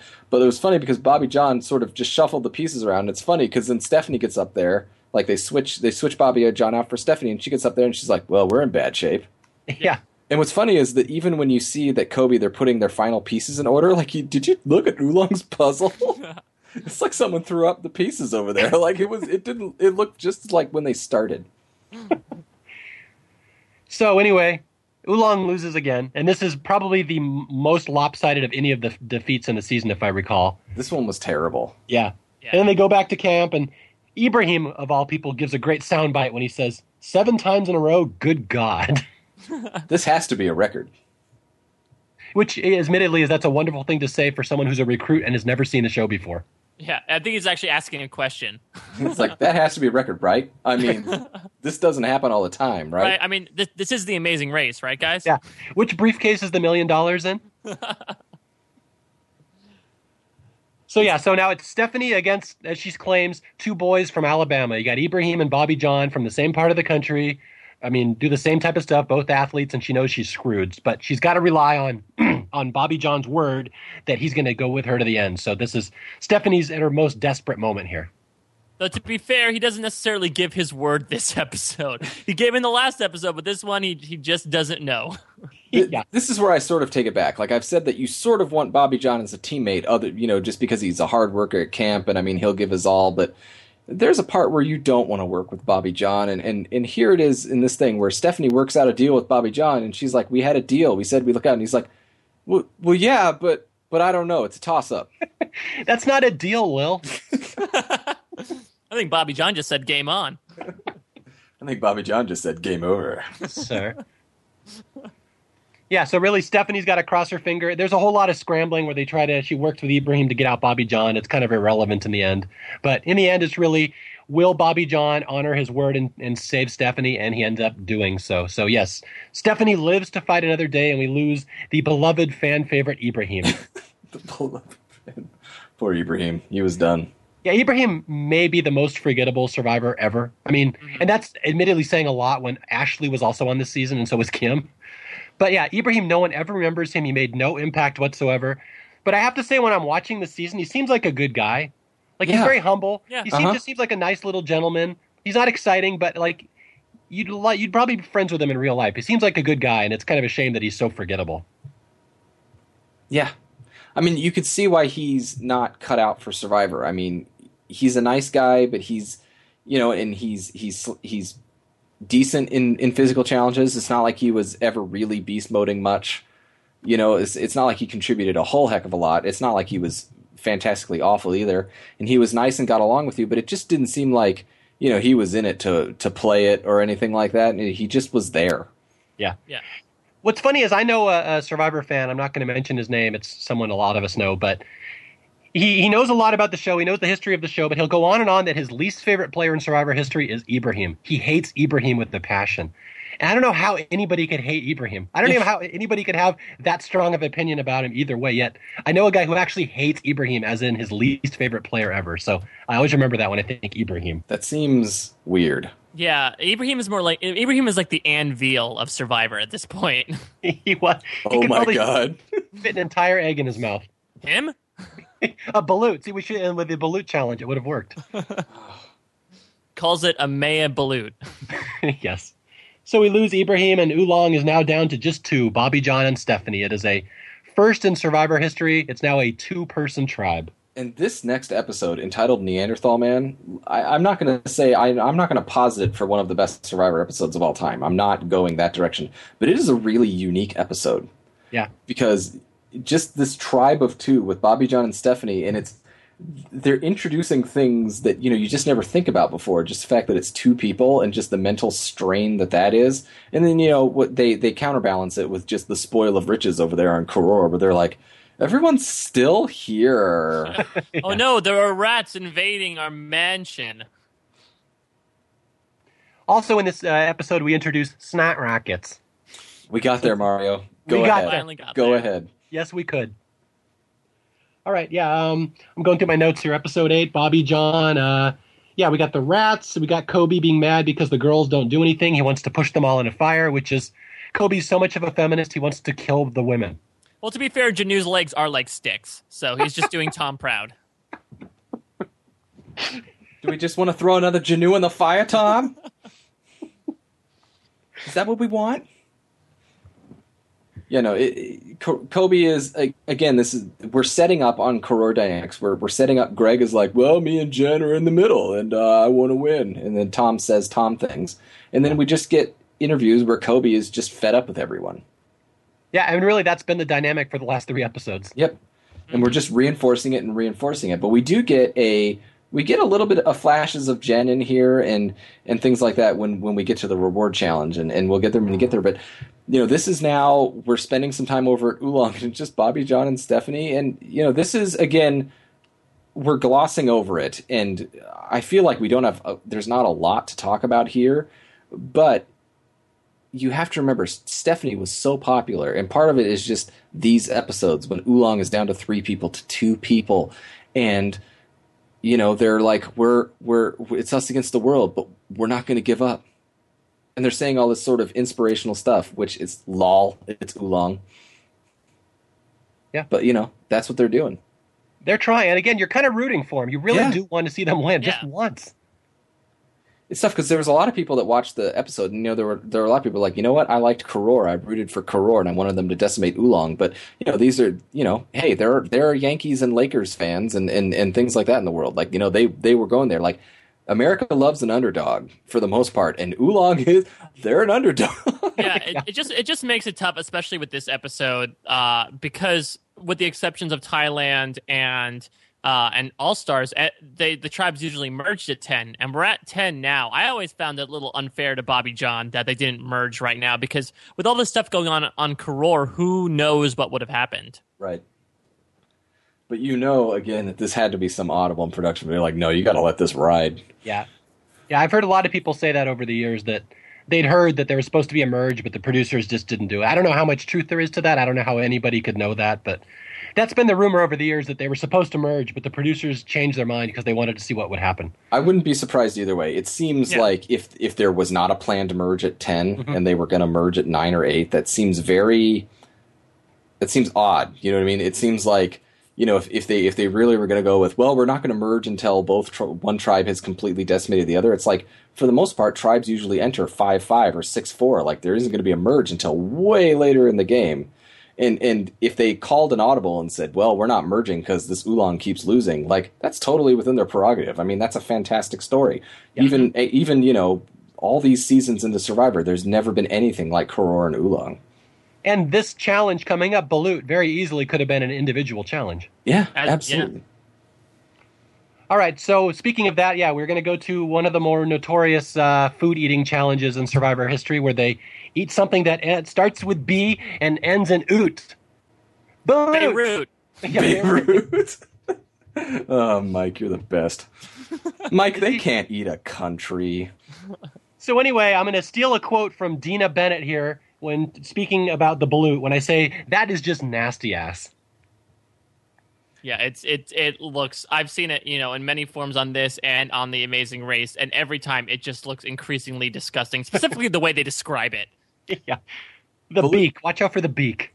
Yeah, balut is one of those things where that was like the one gross food in Survivor that I had actually heard of before they were eating it. Like, yes, I've heard of spiders and stuff, but when they get that wheel of death in Australia and they're showing all those things that you can eat, like, I've never heard of those things. Like, I understand the concept, like, that's a worm and that's a gross brain or something like that. But like balut I had heard of, like just the partially formed duck or chicken that you just eat. Like, I had heard of that before, but just because I had heard of it and understood the concept, like, that's one of those like weird things that as an American you're like, well, that's not my culture and that's really gross and I'm not really going to think about it very much.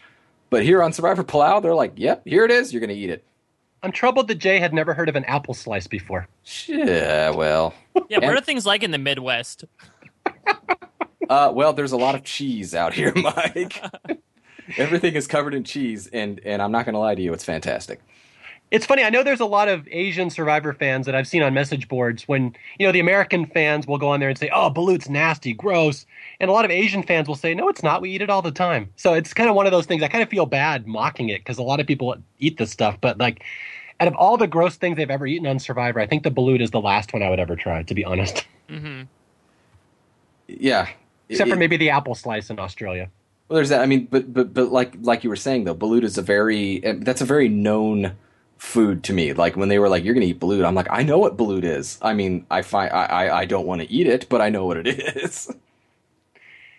Yeah, so the two tribes will compete in eating embryonic chickens. And the winner... Let's not say two tribes. Let's say the 4 people will compete. Okay, the 4 people. And the winner gets Citrus Splash mouthwash. Very exciting. And 55 gallons of fresh water and all the their bathroom supplies. Yeah, so for those of you that have hopped onto the Survivor train a little late, back in the day, Survivor had sponsors. And a lot of these sponsors were from, like, Home Depot, and this one was blatantly sponsored by things like Crest and Scope and Oil of Olay. Yeah, this is the worst. We'll get to it in a minute. But yeah, they had the balut contest. But I like your point, Mike, where you're like, it's not the tribes. It's 4 people are going to eat balut. Yeah. And of course, it's just BS because Karor always gets to send their top 2 people and everything. Like, if it's Bobby John and Stephanie against, like, Karen and Janu, that's different. Right. But they Tom and Ian took the bullet for this one. And not surprisingly, everyone ate their balut. So then it came to a fact where, Tom and Bobby John had to face off and eat first one to eat 5 balut, the fastest one. Yeah, and I love the gamesmanship of Tom just making little gross comments about the food the entire time to try to gross out Stephanie and Bobby John. Like, watch the beak. I got a little chirp out of that one. Oh, I feel the feet. They kind of scratch. Just little things like that. But I think that Bobby John kept his cool and really showed a level head through this whole challenge. He did.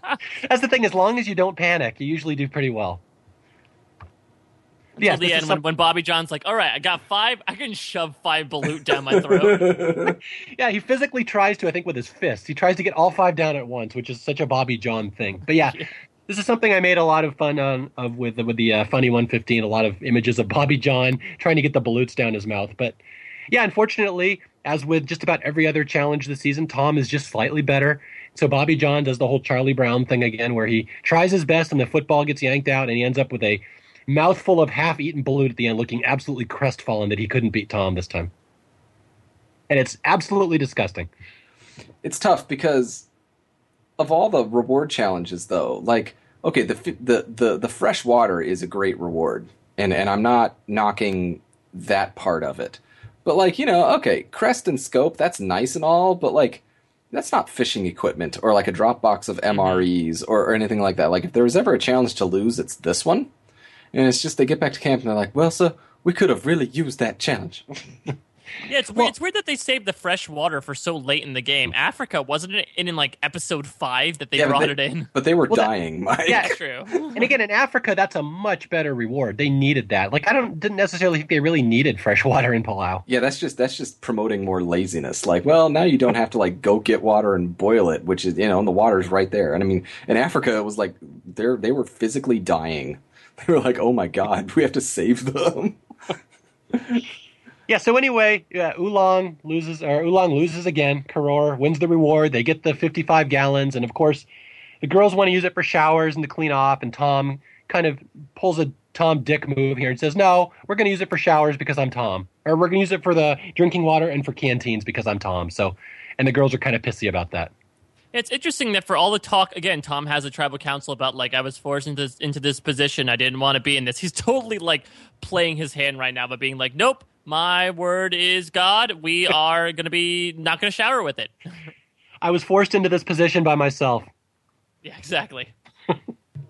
It's tough, but at the same time, it's a pretty smart move. Like, if you're given fresh water that you don't have to boil, like, you probably shouldn't shower with it.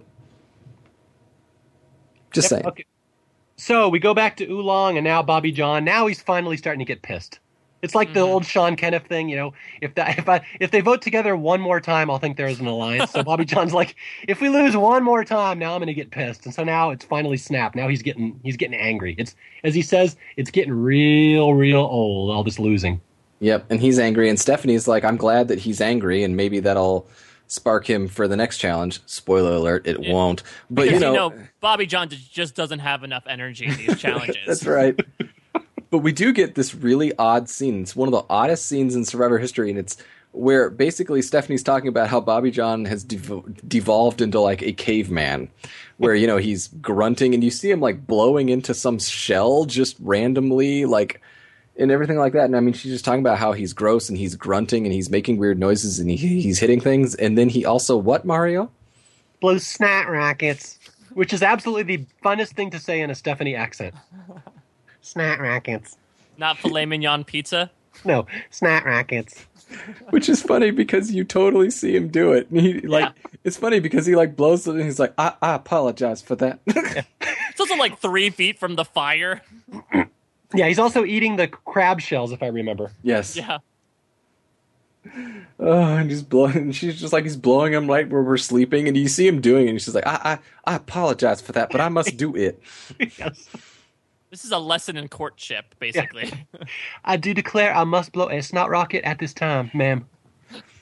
But you can see, though, like, why, we rooted for Stephanie and we rooted for Bobby John. But I think that America was more on the boat of Stephanie, and it's not even like when you look at these confessionals that Stephanie's giving, that she's giving like some extra spark in her confessionals, but she's showing emotion, she's saying her feelings, and it's just like Bobby John is such a gentleman, right? Like he's either at 0 or he's at 11, right? And it's like he's not doing confessionals when he's like hulked out. So like all his confessionals are very calm. It's just, well, we didn't win today. We need to do better. And it's like you can't do much with that. What's funny is that so many fans over the years tend to think that Bobby John and Stephanie were like a pair. No. Although it comes out in Guatemala, they're like, oh, we couldn't stand each other ever. We hate each other. So it's kind of funny that so many people kind of think of them as a pair. Yeah, I mean, the fact that they didn't even join together until the bitter end, and even then, the next episode, Bobby John's like, I don't know if I'm going to vote with you this time. Yeah. They don't get together too long. I mean, even Stephanie says, well, we don't have a whole ton in common, but it's just they've gone through like this traumatic experience of being on Oolong. All right, so we go over to Karor, and this is where we get one of my favorite Katie quotes of the season, where she says that, it's almost time we have to start turning on each other. Our happy time will be over soon. She's like, no more Karor roar. Now it'll be like scary, which is it's kind of a visual thing, but it's one of the cutest little Katie confessionals. Was this before or after Ian gave like the Total Scope commercial? Oh, this is after. Yeah. Ian's like, I love this Citrus Blast scope. It tastes like oranges, and I remember at the time just going like, oh my god. That gets on TV. Sandra did the same thing with Outback. So if you want to get airtime, just praise the sponsor of the show. Remember Jerry did that too with Mountain Dew in Australia. That's fantastic. Yeah. Do the Dew, baby. Mountain Dew. Oh my God, it's so good. And some Doritos. But yes, Ian does love a scope. But yes, Katie is, I mean, they're setting it up. I mean, she's like in there's a couple of these confessionals where they're like, yep, we're going to have to turn on each other, and it's going to get ugly. Yep. And this is where Tom and Ian start, again, reiterating their plan to team up with Stephanie at the merge. Okay. The final four is supposed to be Ian, Tom, Stephanie, and Katie. And so that's the thing. They need Stephanie because they need them to help take out Greg and Jen. So Stephanie's going to be a key variable here coming up. But you can sort of see where this early Karor ire is going to go, because as I've said, we've set up sort of three dynamics on Karor. We've set up Tom and Ian, and then we've set up Greg and Jen, and then Kobe's kind of mad at everyone and, plotting his own thing. But we get this really in-depth scene here where, Tom is talking to Ian, and they're like, Greg and Jen is our problem. We need to take out Greg and Jen. It's like, what about Kobe? Yeah. Yeah, Kobe's an interesting piece because I always wondered where exactly he fit in with everybody because, he's very antagonistic, almost openly antagonistic to Tom in the episodes. But I know in real life he wasn't doing that every minute of every day. So it'd be interesting to hear from Kobe exactly what the dynamics were there. Yeah, I really want to get his side of the story because in some episodes it feels like he was close with the women, but then we see like this past episode that he was wanting to push them in a fire. And then some episodes he loves Tom, and then the next episode he hates Tom and is kind of bitching at Tom for not taking him out on the fishing trip. So I would love to know whether it was a day-to-day thing or whether Kobe like had a set group of people that he really got along with. You can't always take confessionals for 100% gospel. I think in the next episode, I think Ian says something about how Kobe's been a real pain in the neck the last few days. So it seems like probably people liked Kobe for the most part, and he was socially accepted by everyone. But he usually alludes to the fact that he was on the outside. Yeah. So whether he was getting along with people or not, it seems like he was, but he felt like he was on the outside, and so I think he was probably working his game from that viewpoint. Yeah. Which could have affected things. I mean, it'd be fun to interview Kobe and figure out just exactly where all that stuff went, because his story is like both told and yet massively untold at the same time. So it'd be fun to see where that goes. All right, so here we get to the immunity challenge, which is also known as Oolong's Last Stand. Where this is like what, get some. This is like old challenges redux, like, you have to keel haul yourself and pick up pieces which you have to assemble, which is then the word search, and then you have to do the word search and then do the extra word where the words intersect. Like, oh my God. Bobby John involved in a word search is just really not a good idea. Yeah. I love Bobby John, but this is not his forte. No, but then we have a James-esque confessional from Stephanie before the challenge of like, oh yeah, today's going to be Oolong's day. I am pretty good at this stuff. Yeah. Yeah, and they caught like some fish or something. They're like, we got a fish, and I am good at puzzles. We are set. I know a few things about immunity wins. So anyway, yeah, they get there, and it's Stephanie and Bobby John against Kobe and Greg, which doesn't it seem odd to you when I was watching this episode that it wasn't male and female? They didn't make Karor pick one male and one female for the challenge? It seems like that was something that, in later seasons they might have, tried to enforce. Yeah. But they didn't for this one. And Kobe and Greg go out there, and again, stop me if you've heard this before. Oolong gets a small lead. Yeah. Yeah, Oolong gets ahead and tragically falls behind and then loses.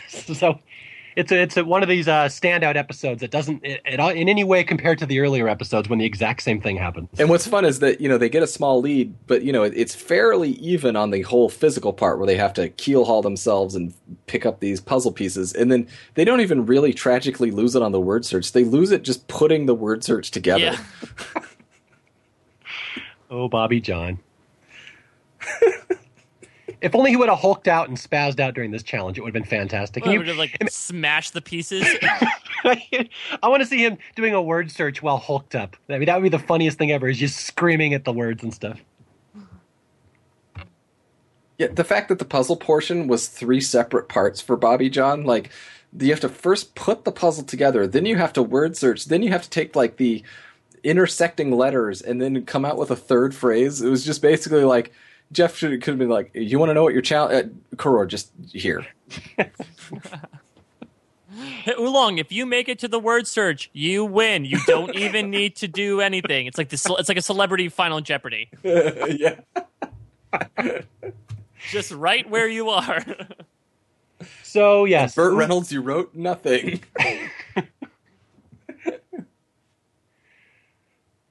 All right, so yeah, Oolong loses. We get a nice confessional here from Kobe about, how he was an outsider his whole life. He never played sports. He was never on a team, and how excited he is that he was on the winning team, the most winning team in Survivor history. It's kind of a nice little moment, which is odd considering that Kobe's kind of painted as the villain in most of these episodes. So it's kind of an odd little juxtaposition. Yeah, he's totally that kid at camp who like bitches about it the whole time, but secretly loves it. That's it. That's Kobe. Well, there's that, but not just Kobe. I mean, that's a great little confessional. I love, it's a nice sentiment where he's like, look, I've been an outsider and not a part of winning teams, and we're a winning team. But, just everybody, they all eulogize Oolong because they all know, like, Oolong lost. They have to go to tribal council and only one's going to remain. Like, they're like, we decimated them. And so, like, all of Karor, like, instead of just going over to Oolong, we get this whole Karor scene where they're all like, yeah, we win. We're the best. And then they follow Kobe's confessional with Tom saying, yeah, I've always been on the winning team. This is normal. Yo, Tom. All right, so here we go. This is the famous showdown between Bobby John and Stephanie, the first time in Survivor history when a 2-person tribe was decimated, the only time I believe it's ever happened. And basically, Stephanie and Bobby John go to tribal council, and it's going to come down to fire building. Whoever can build a fire first wins immunity, and the other one goes home. And I don't want to spend any time on it, but this is why you don't posit this episode for best Survivor episodes of all time. There's that stretch, like it's like this 5 or 6 or maybe even like 8-minute stretch where we're just talking about like Bobby John and Stephanie, but like it's just filler. I mean, it's literally just them. It's not even like interesting camp life. It's not like I need strategy every second, but they're just basically like, yeah, we lost a lot. Yeah, I mean, what else can you do? Yeah, it's more them eulogizing their tribe than anything. Yeah, and it's like at this point we're like, we get it. But yes, we go to tribal council and they're going to do a fire challenge. And it's funny, I've heard some rumors over the years that this one was kind of fishy. I don't know if have you guys heard those stories too, that this challenge didn't play out exactly like it was shown on TV? Well, hasn't somebody said that like Bobby John gave an interview where like Bobby John's fire was growing higher, but then the producers made them stop and wait for Steph to start her fire or something fishy like that? Yeah, the way I heard was that he won or was winning, and then she complained that their setup was different and it was unfair, so they had to start it over again or something like that. Yeah, that's what I've heard. I've heard that someone said that, either he was winning or had won or something, and then she said that he had an unfair setup, so then they ran it again and she won. But is that true? Who knows? Again, you'll hear so many stories on stuff like this about Survivor. I've heard enough about this one to know it didn't play out exactly like it was shown on TV. I don't know how fishy it was or if it was rigged for Stephanie or what, but I just know I've heard a lot of people over the years talk about this one just being particularly unrealistic the way they showed it on TV. That's not exactly the way it went down. It seems tough for this to be, for those things. I mean, I'm not saying it's true or untrue, but that it doesn't necessarily pass my test. I mean, I'm not saying that, Stephanie just went out and just, crushed Bobby John, but it's like, I don't know. I think that, this is part of Steph backlash that happens. And also just the fact that, she even mentions, in the next episode, as she's all alone, that, Bobby John taught her how to do a fire, and then she beats him in this fire challenge. And everyone's like, how does that happen? Yeah, I mean, it's a good point. This one doesn't really pass the sniff test when you watch it. However, it's a better story when Stephanie wins, and I'm all about making the story better, so I'm completely willing to buy it because I think Stephanie going to the merge is a better story. Yeah, to be fair, if Bobby John had won and he made it to Karor, he would be gone. Yeah. Like, he had no ties with anybody. It's not like Steph where he had a day one alliance or anything. He was walking in there completely blind, huge physical threat, has a whole story under his belt. He is gone. Yeah, he's gonna walk in there. He's gonna throw a stick in the fire, and Tom's gonna kill him. he walk in and be like, "Hello, everyone on Karor," and they'd be like, "Can you just stand on the beach until next tribal council?" How do you spell your name? Is it Jon or HN? Watch Katie's Puppet Show. You might be in it. Yes. I'm just saying. So Stephanie wins, and then Probst gives the interesting final words where he says, "The tribe definitely did not speak tonight." And with that, Bobby John is smuffed. Bobby John is smuffed. And we'll never see him again. Oh, yes. Wait. Yeah, it's just an interesting little moment that has never happened in any other Survivor season. It's just one of those standout episodes. Like Jay said, it's not the best, but it's a memorable one. When you think of Palau, you always remember this episode. It's just something you've never seen before. Mm-hmm. We will never see a fire-making tiebreaker again. Ever. Or at least one that lasts as short as like 2 minutes. Yes, not until the glory days of Becky Lee. Oh God, Becky and Sundra's fire challenge! What a train wreck that is. We're going to matches. Yeah, one of the few things I want to talk about for Cook Island. We're just going to give you a lit fire and see. Yeah. And it goes out, and you make it go out. Our Cook Island podcast will just be 3 hours talking about that challenge. All right, and here we go into episode 9 with 8 Karors left and Stephanie. And it's interesting because in my notes I wrote this is the merge episode, but it's really not if you really pay attention to the season. There is no merge. She just becomes Karor. Yeah, Stephanie's basically a POW if we're using the war analogy here. She is. Yeah, it's an absorption really more than anything. They absorb Palau or Oolong. But Jeff does give her, words in the thing. She's just like, well, it's going to be weird being by myself, but I think I can survive, and you never know what tomorrow brings. And Jeff's like, that's right. You don't know what tomorrow will bring. Yeah. Go back to camp, Stephanie. So then she goes by herself. So we have to get the obligatory Stephanie struggles through a day of Survivor. But she does it. She has so much heart. She makes it all on her own. I mean, she perseveres. That's right. And at the time we were like, go, Stephanie, you could do it. Though it's interesting to know that she does almost throw out her shoulder here. I was going to say it's no coincidence that she's from Philadelphia and so is Rocky Balboa, and they both have so much heart. Yeah, she has the heart, and she tells us repeatedly that she has so much heart. And we're like, you have so much heart because you told us. But, she tries to go fishing and she fails, and then she tries to, catch clams and she fails, and then she's really busting her ass and she gets one coconut. Yeah, and we just talked in the last episode about interesting, remarkable moments in Survivor history, and this is another one. This is the first time we've ever, before there was Exile Island and all that stuff, and even before we see Janugo there, this is one person living on their own in a survival situation where they have to, get food, get fire, get everything, and she has very realistic fears that she was afraid to go to sleep because the fire would go out and she would have trouble starting it. It's weird to examine those things from the get-go. Obviously back in the day it was all about huge survival aspects, but I feel like we drifted away from that. But this is one where it kind of hits you in the face with the reality of you are all alone and you have to deal with the elements by yourself. And it was in stark contrast again to Karor, which is 8 is enough. And it just goes back to the thing that I've been saying ever since the start, that I think Stephanie deserved every bit of praise and credit that she got for this season. I think she's a fantastic character, and she has an amazing storyline. So you can call her overrated all you want later, but in Palau, I don't think she is at all. No, we were all firmly in Steph's camp, and I mean, it's not like it's a triumph. I mean, it's the exact opposite of a triumph to watch Stephanie as the lone member of Oolong, but it's a very nice feeling, because we were rooting for Steph and she survived this Oolong, and it's not like we knew.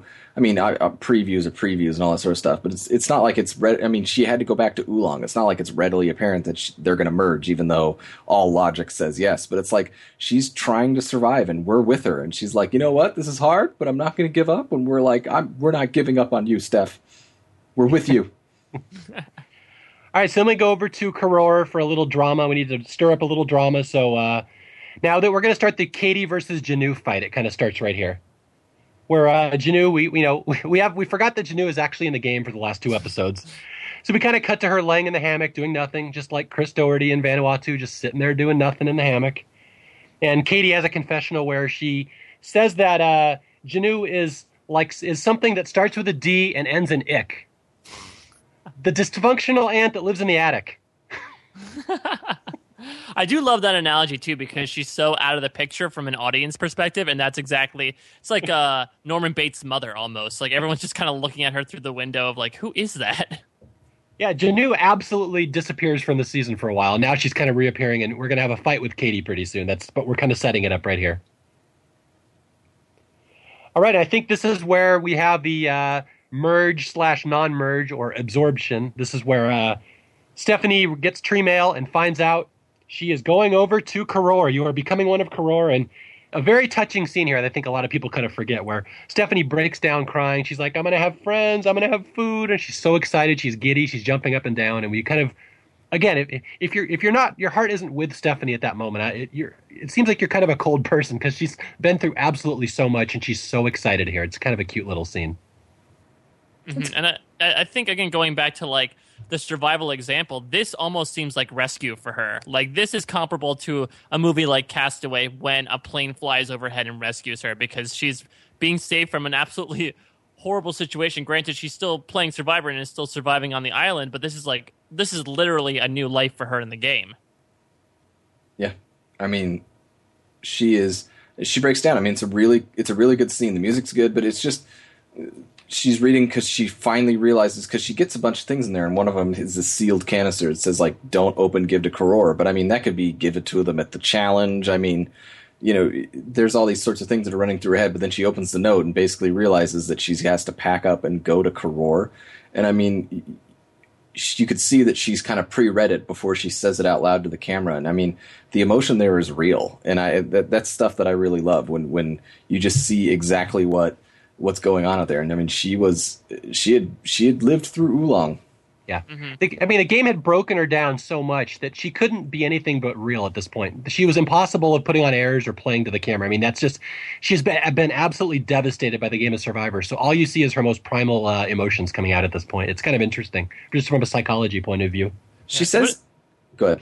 I was just say it would have been funny if in that box was the immunity idol with a note that said Karor wins immunity. That's fantastic. In useless stats or useless facts sort of department, one of the weird quotes that me and my wife say almost every day or weekly, at least in Survivor, she says it really weird. As she's packed up all her stuff and she gets on her raft, she kind of sticks the flag into the outrigger and she says, "See you later, Oolong." And she says it in just this weird sort of twang. And it's like, my wife and I say that whenever we're like out somewhere in some situation that's like really terrible and we get to leave.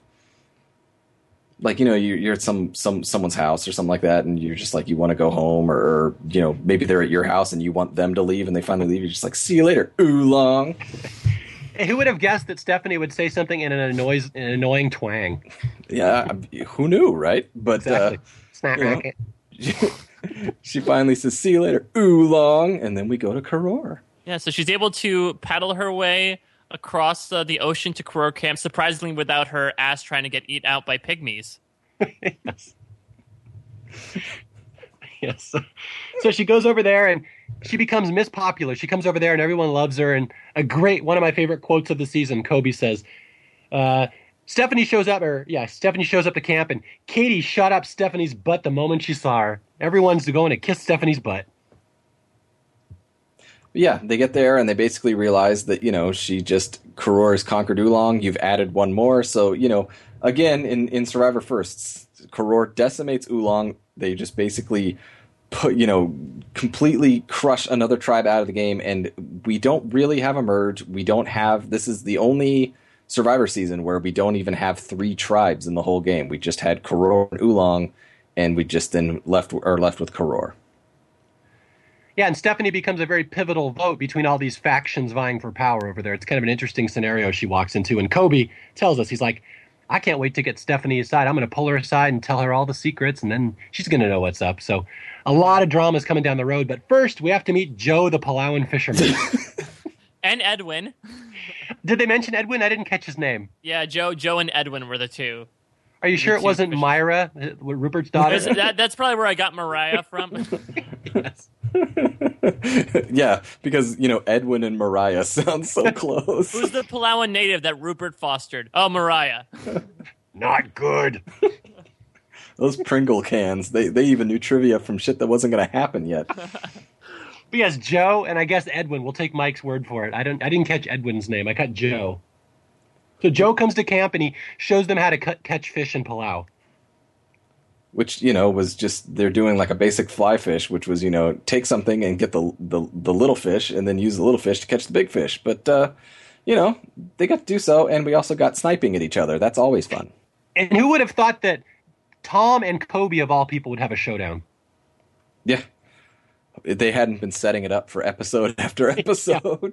Yeah. So they fight over who gets to catch bait and who gets to catch fish. And naturally, Tom thinks all the men like him should go out and catch fish, while Kobe can stay back here and do bait with the girls. And Kobe takes offense to that. Well, it's weird because, I think initially there's a little bit of a miscommunication because I think the fishermen initially say, okay, 2 of you go out, 2 of you stay. Kobe volunteers to stay behind, and he says, maybe Ian should stay behind as well to kind of work on the knot tying. But then Tom's like, well, can't 3 of us go? And then Kobe's like, wait, now you've manipulated the situation into having you 3 guys go, and now I'm back at camp. So I think that was the major gripe with him.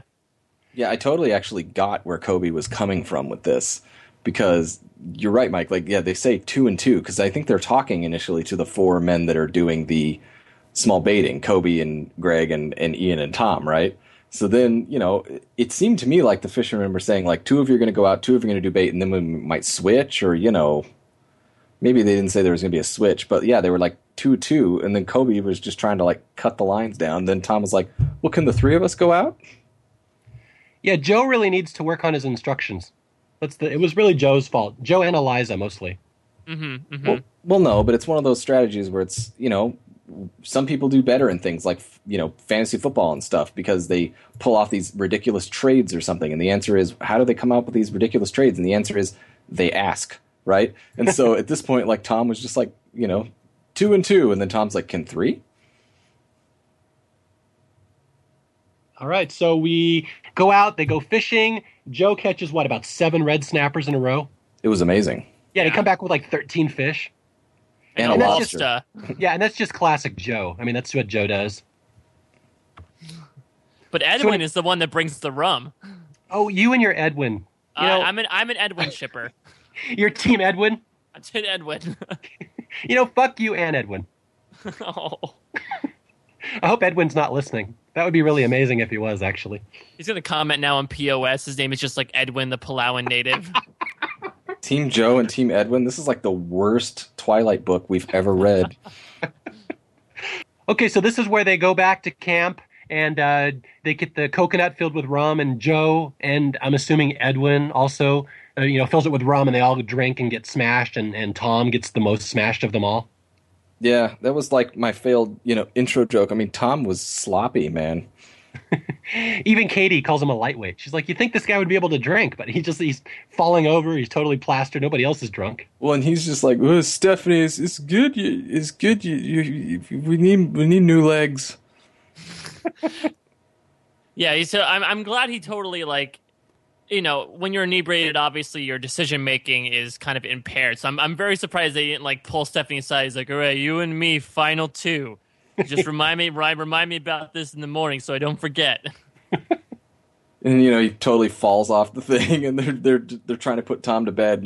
He's doing that thing where he like is drunk and he falls off, and they're like, "Dude, buddy, holy crap, you took off." He's like, "I'm all right. By the way, this is right. Right now, we see the difference between Tom and Brian Heidick, where Tom literally gets drunk and passes out, and Brian pretends to be drunk so he can appear human. Yeah, not a sociopath. Tom's a person, but yeah, he got a little sloppy there. Mm-hmm. I also love how, again, while all 9 Karors are sleeping in their big luxurious shelter, Joe and Edwin are sleeping in the outrigger. Yes. They're like, these people are crazy. All right, so the next morning, the Palauan guys, Joe and Edwin, take off, and everyone says goodbye, and there's a funny little exchange that I like where Ian's like, that was really cool. And Tom's like, oh, the Palau guys? And Ian's like, no, you getting drunk last night. Yeah, I love Ian. I think we missed out on some Ian quips the past few episodes. One little Ian thing that I do love is the fact, like, every time he gets excited, he starts to dance. Predating Lydia from Guatemala, but it's little Ian moments like this that really make me appreciate him and make me kind of forget about what's going to happen with him the last couple of episodes.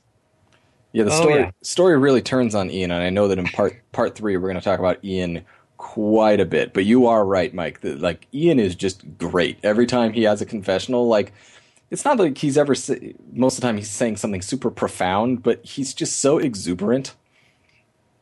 And, he every once in a while says something, cutting or something sort of important. But, I mean, everything he says, you're just like, I like this guy. At least I do, at least.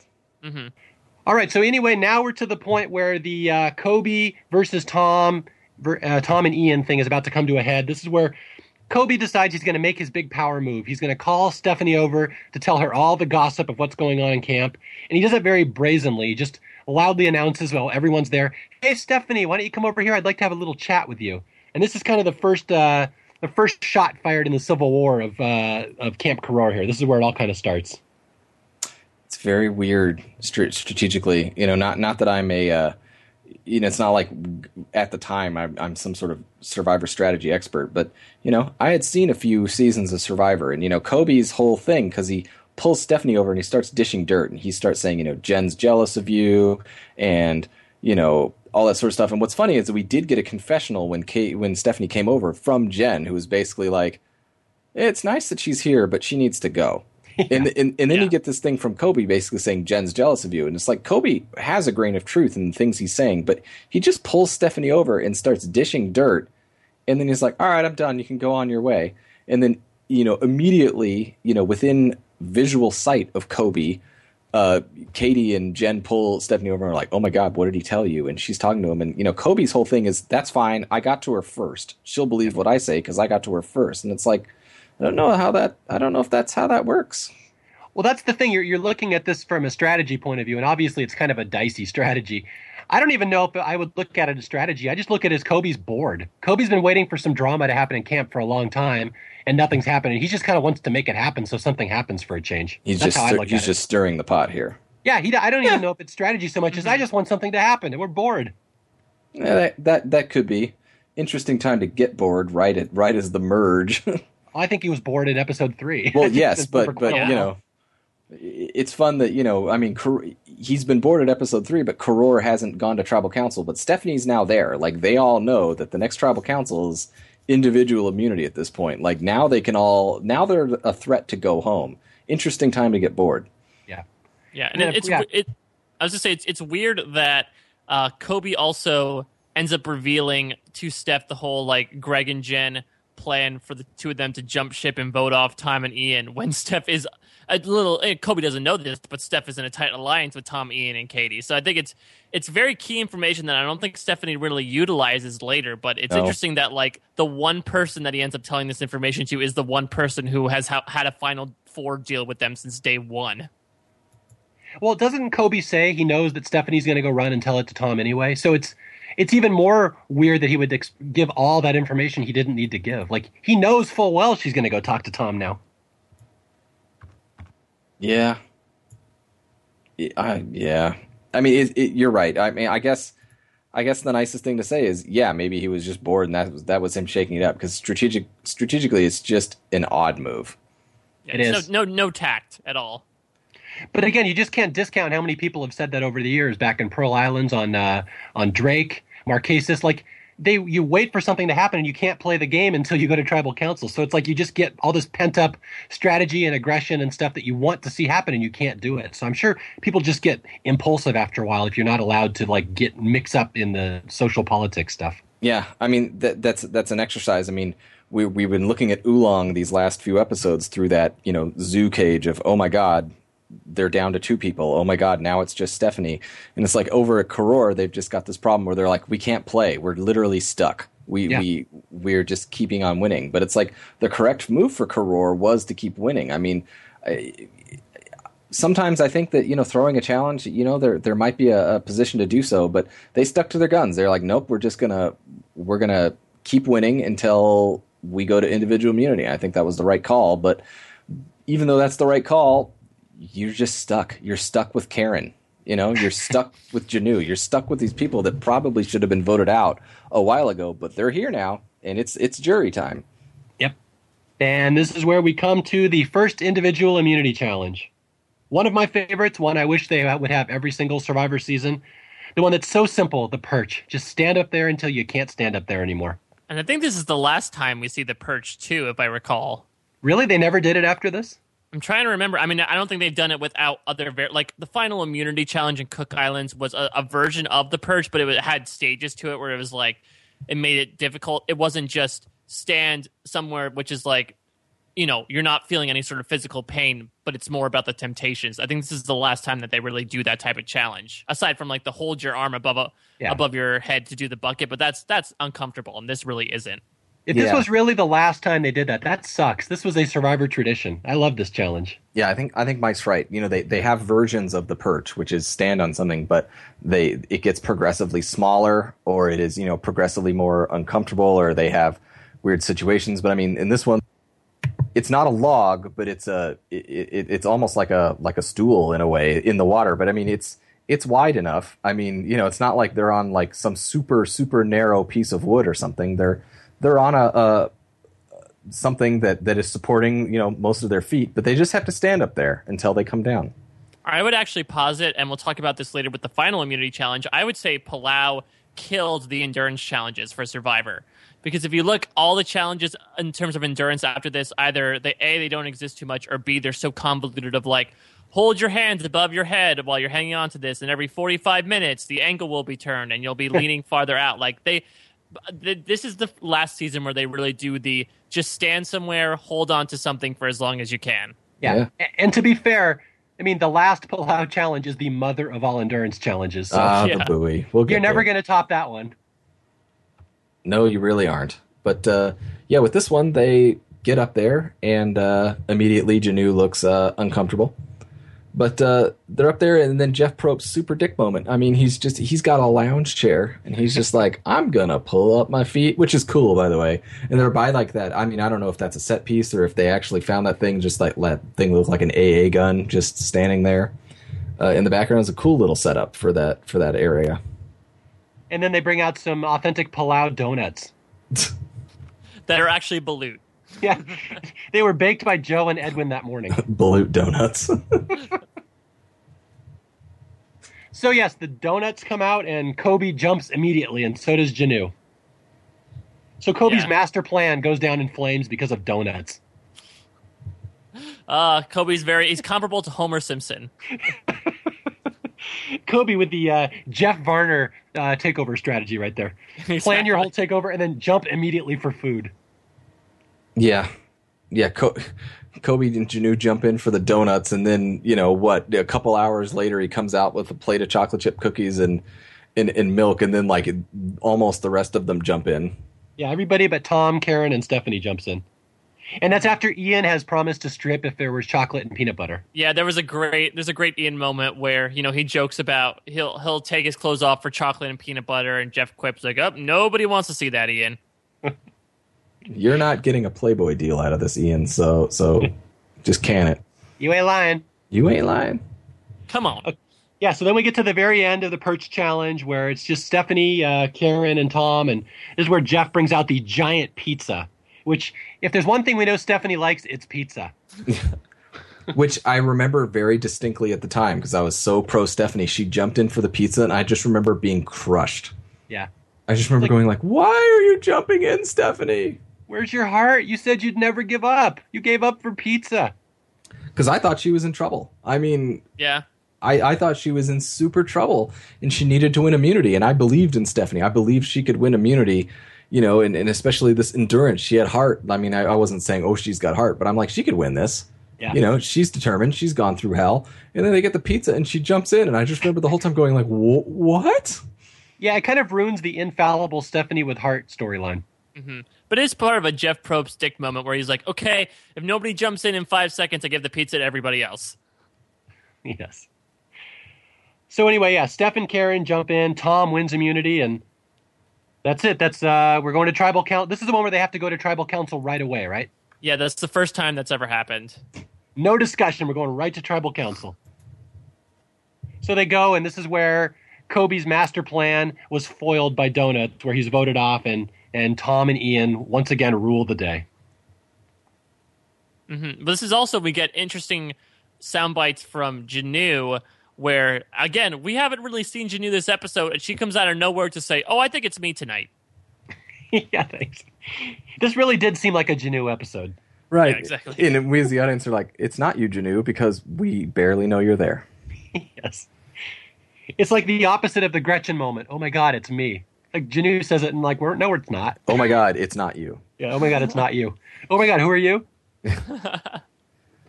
So anyway, yes, Kobe is voted out and he takes it as a compliment. He goes, this was a great compliment. Thank you, guys. And then he goes into his final words and he says the same thing over and over about 4 more times. What a wonderful compliment. You guys complimented me. That was so nice. Yeah. So when I first saw that, I thought he was being super sarcastic, but I guess he wasn't. Yeah, Kobe had his own little narrative, it seems, at certain times. It didn't really fit with the rest of the season. Although, in truth, he is right. They voted him out for being a threat. So if you want to look at it for being a compliment, go ahead. I'm sure most people that are voted out don't look at it that way and aren't all super nice about it. But yeah, that's how Kobe looked at it. And, more power to him.